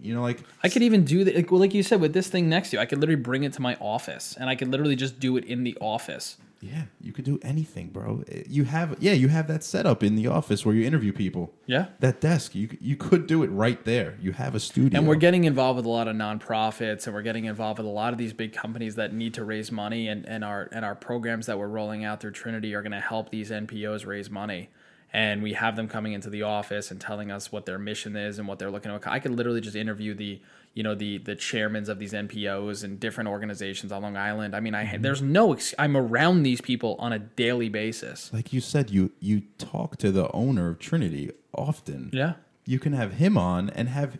I know you guys do those Trinity the vlogs. The vlogs. Yeah. Your podcast could be connected with this. And that's the thing. And even the senior VP of the company, Calabuso, right? He's 26 years old, just bought $1 million house. Like, he's literally the most inspiring person, like, probably in my life circle right now. Wow. So he would easily do it, talk about his story. That to me is the biggest thing, is really just, My mind is running right now to the point where I could probably have a dozen people that would be like, people would be interested to hear their stories. But the big thing too is marketing it, right? Like getting it out there, telling people what it's about, not just posting it on Facebook. Like there's got to be, Facebook ads. There's got to be Instagram stuff. There's got to be like, come check this out type stuff. You got to invest some money to put it out there. Yeah, that's the point I'm at now. Like after this website's up Saturday, I'm going to do Instagram ads and Facebook ads. And get into those, and then grow from there. Like it's been too long where I've gone already too long without. You're at the step ahead of me. Mm-hmm. Now it's time. As I take the first step, you got to take the second step. Because as you keep growing, I just want to copy what you've done. Well, just show me the roadmap, dude. For sure, man. Like I'm only using the roadmap that Gary Vee made, so we're using the same map. I listen to his advice. But you're 3 steps ahead of me, right? So it's like I can kind of see the back of your head. I just got to now get on the trail. And that will be motivating to me because I don't want you to get in front of me. Dude, listen, you always need that. Matthew McConaughey, I think, said it in one of the awards. I always watch these like Goldcast videos and different things. It's like you always need somebody to chase. He said there was like another 2 people or so. I forget. Like he's looking up to himself or who he's going to be in 5 years. Then he looks forward to something. He looks to, like he has this whole concept that he talks about. And I wish I could illustrate it the way that he said it, but you're always going to be chasing that person that's 5 years ahead of you. And that's like yourself in 5 years. You got to chase that person. Yeah, that's a good way to put it. So it's like, he was like, who's my hero? He's like, me in 5 years. He's like, it's 5 years later. Did you become your hero? He goes, not even close. I'm the next 5 years, the next 5 years. So it's like he's constantly pushing himself towards that. And I thought that was really cool. That reminds me of Leonardo da Vinci, his quote. He's on his deathbed, right? And they're asking him like looking for his final words that he has for people. Mm-hmm. And he says, I still have so much more to learn. That's crazy. And it's fucking Leonardo da Vinci saying that. So if he's saying that, dude, I'm sure Gary Vee, I'm sure all these top, nobody ever gets to a point where they're just like, yep, I'm content. I'm there. Yeah. Made it. Yeah, Tony Robbins, you think he's like, I'm pretty much set. The crazy thing is, dude, and we could talk about these analogies and different things forever, but it's when I was at 10X and he was talking about goals. He's like, I own 5,000 apartments. I'm at the point in my life I never thought I would get to. And he's like, the crazy thing is, he's like, the way I view my goals is I'm driving a boat towards land, and like initially you kind of see it. And then as you get closer to it, you realize it just keeps fucking going. Yeah. And you're like, wow. Like as you get closer, everything, you realize it's much bigger, but it's still so far. Yeah. It's like almost like, will we ever achieve our full goal? Like what is the ultimate goal really? Like I can't help everyone on the planet ever. No. So like then there really is no, I'll never get it, Isn't that crazy? Yeah. So you just got to enjoy the journey. Mm-hmm. You just got to do what you can with the time that you're given. Yeah. That's really just how you wrap up, And then at the end of the day, if you can just, the thing that I love that Gary Vee talks about the most is no regrets, right? If he's like, you want motivation, go to a nursing home. Yeah. Go talk to somebody that's 80 years old, mm-hmm. and go hear, listen to their story. Mm-hmm. Everything they wish they could have done. Yeah. Mm-hmm. That's crazy. He's like, you're going to die. I got to chill right now. You're going to die. Like, he's like 3 words of it. Like that, some woman found him and you saw that video? Yeah. It's like, you got advice for like, you're going to die. Like, shit. That's fucking crazy. No one thinks of it. No, because it's not real, right? It's like, no, not me. Yeah. It's going to happen. It will. I think this is a good spot to end it. Yeah. I think this is a really good spot. So I'm pretty sure I know what you're going to say, but if you had a message, pretend the whole world was listening to you. What do you think's like a core message that stands for like what you represent? Basically, you just said it, I guess.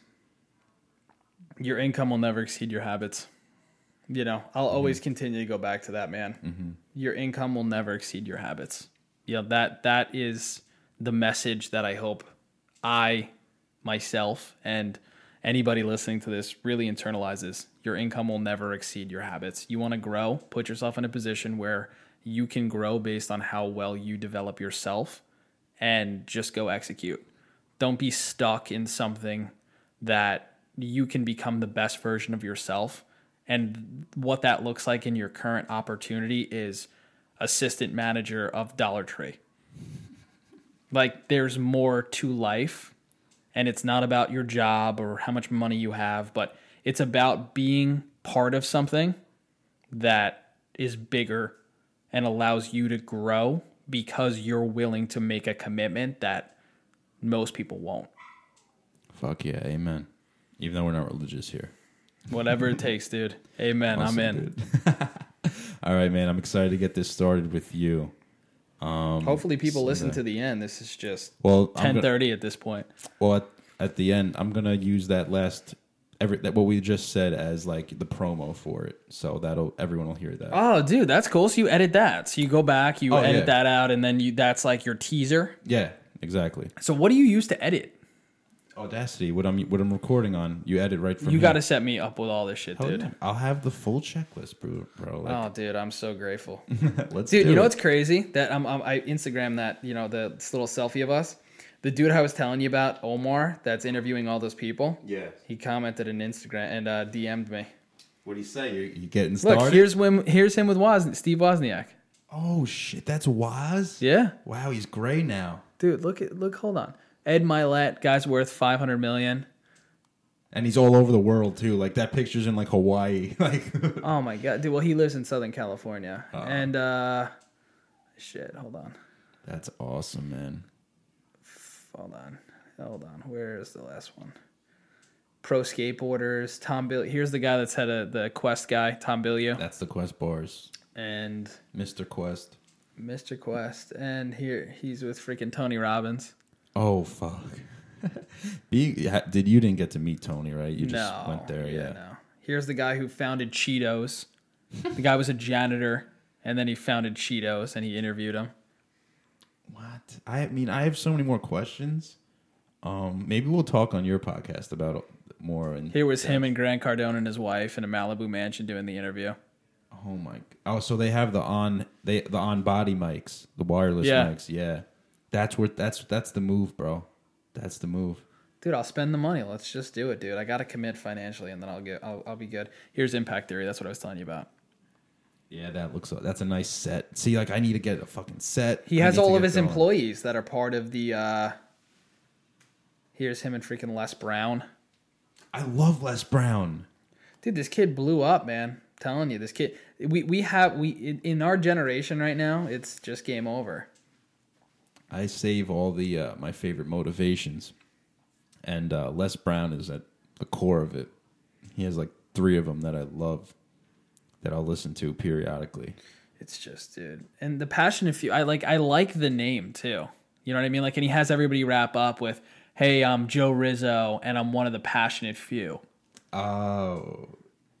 Like, dude, that's cool. A cool outro. That's it's like, very cool. You know what I mean? Like, you got to market your brand, right? Like, if that's the thing, like, these conversations are dope, but I feel like, and again, I'm giving you advice and not even fucking doing it myself, but I feel like to really scale, you have to be like, it has to be marketable. Like, you got a cool name, The Weekly Sit Down, but it's like, market that somehow. You know what I mean? I'm sure there's going to be maybe after I'm done helping you, we could figure out some stuff for me. There's but dude, buy Gary Vee's most recent book, Crushing It. It's all about like Instagram marketing and influencer marketing and stuff like that too. Like, I'm sure that'll give you and I, as we go down this road, a whole new concept on how to do certain things. I'm excited to get on the road, bro. Gotta just do it, dude. I think you helping me, because the biggest thing you need in life is somebody to mentor, and you need to be a mentee, and you need somebody to mentor you, right? So if you can mentor me in this process, and then we can kind of do this together, and I'll be your mentee, and it'll force you to kind of grow so you can continue to educate me. And I need to take some of your advice. That's what I'm thinking. We'll just go through it together, bro. There's things that I have strengths with. There's things that you obviously have strengths with because you're ahead of me in this game. And we just need to kind of do it. And at the end of the day, if we can kind of combine every once in a while and, maybe we get a high-level interview or something like that. Like, it's cool that you just do this with your boys. But it's not only my boys. You know what I mean? Yeah. Like, a lot of it is kind of just chill. You know what I mean? And I think that's awesome. But maybe more like structured questions. Maybe more. And I'm like, kind of like what you did with the science guy. I don't know. Well, we'll get into it. I'm gonna come prepared. Yeah, dude, let's do it. I'm fucking excited to rock this. It's 10:30. But yeah, dude, that's awesome. All right. Thank you for coming on, Brett Goldstein. Dude, my pleasure, man. This was a lot of fun. It really it opened my eyes to a whole different thing. And For sure, man. I'm excited. I need to find that balance because my thing is when I get into something, bro, I'm so invested. I'm so all in. I think the fear, if I can make one more excuse, the fear that I've had with this so far is that I'm so focused on what I'm doing on a day-to-day basis that removing any of that mental focus and putting it into this, I think it's going to be it's going to take a lot more for me than it might. That I'm It's a feather pillow, bro. That I'm going to fall off the full focus that I have on this. I need to learn to kind of diversify my attention a little bit and not lose that passion. I think you can do it. I think so too. That was my last excuse. All right, guys. Thank you for listening. Have a good day. Dude, that was awesome. Thanks for listening, guys. I hope the show made your day a little better. If you enjoyed it, I ask if you could take a couple minutes and please subscribe, leave a review and a rating. It helps so much more than you know. If you want to contact us, go to weeklysitdown.com and connect. And remember, guys, follow your fucking dreams.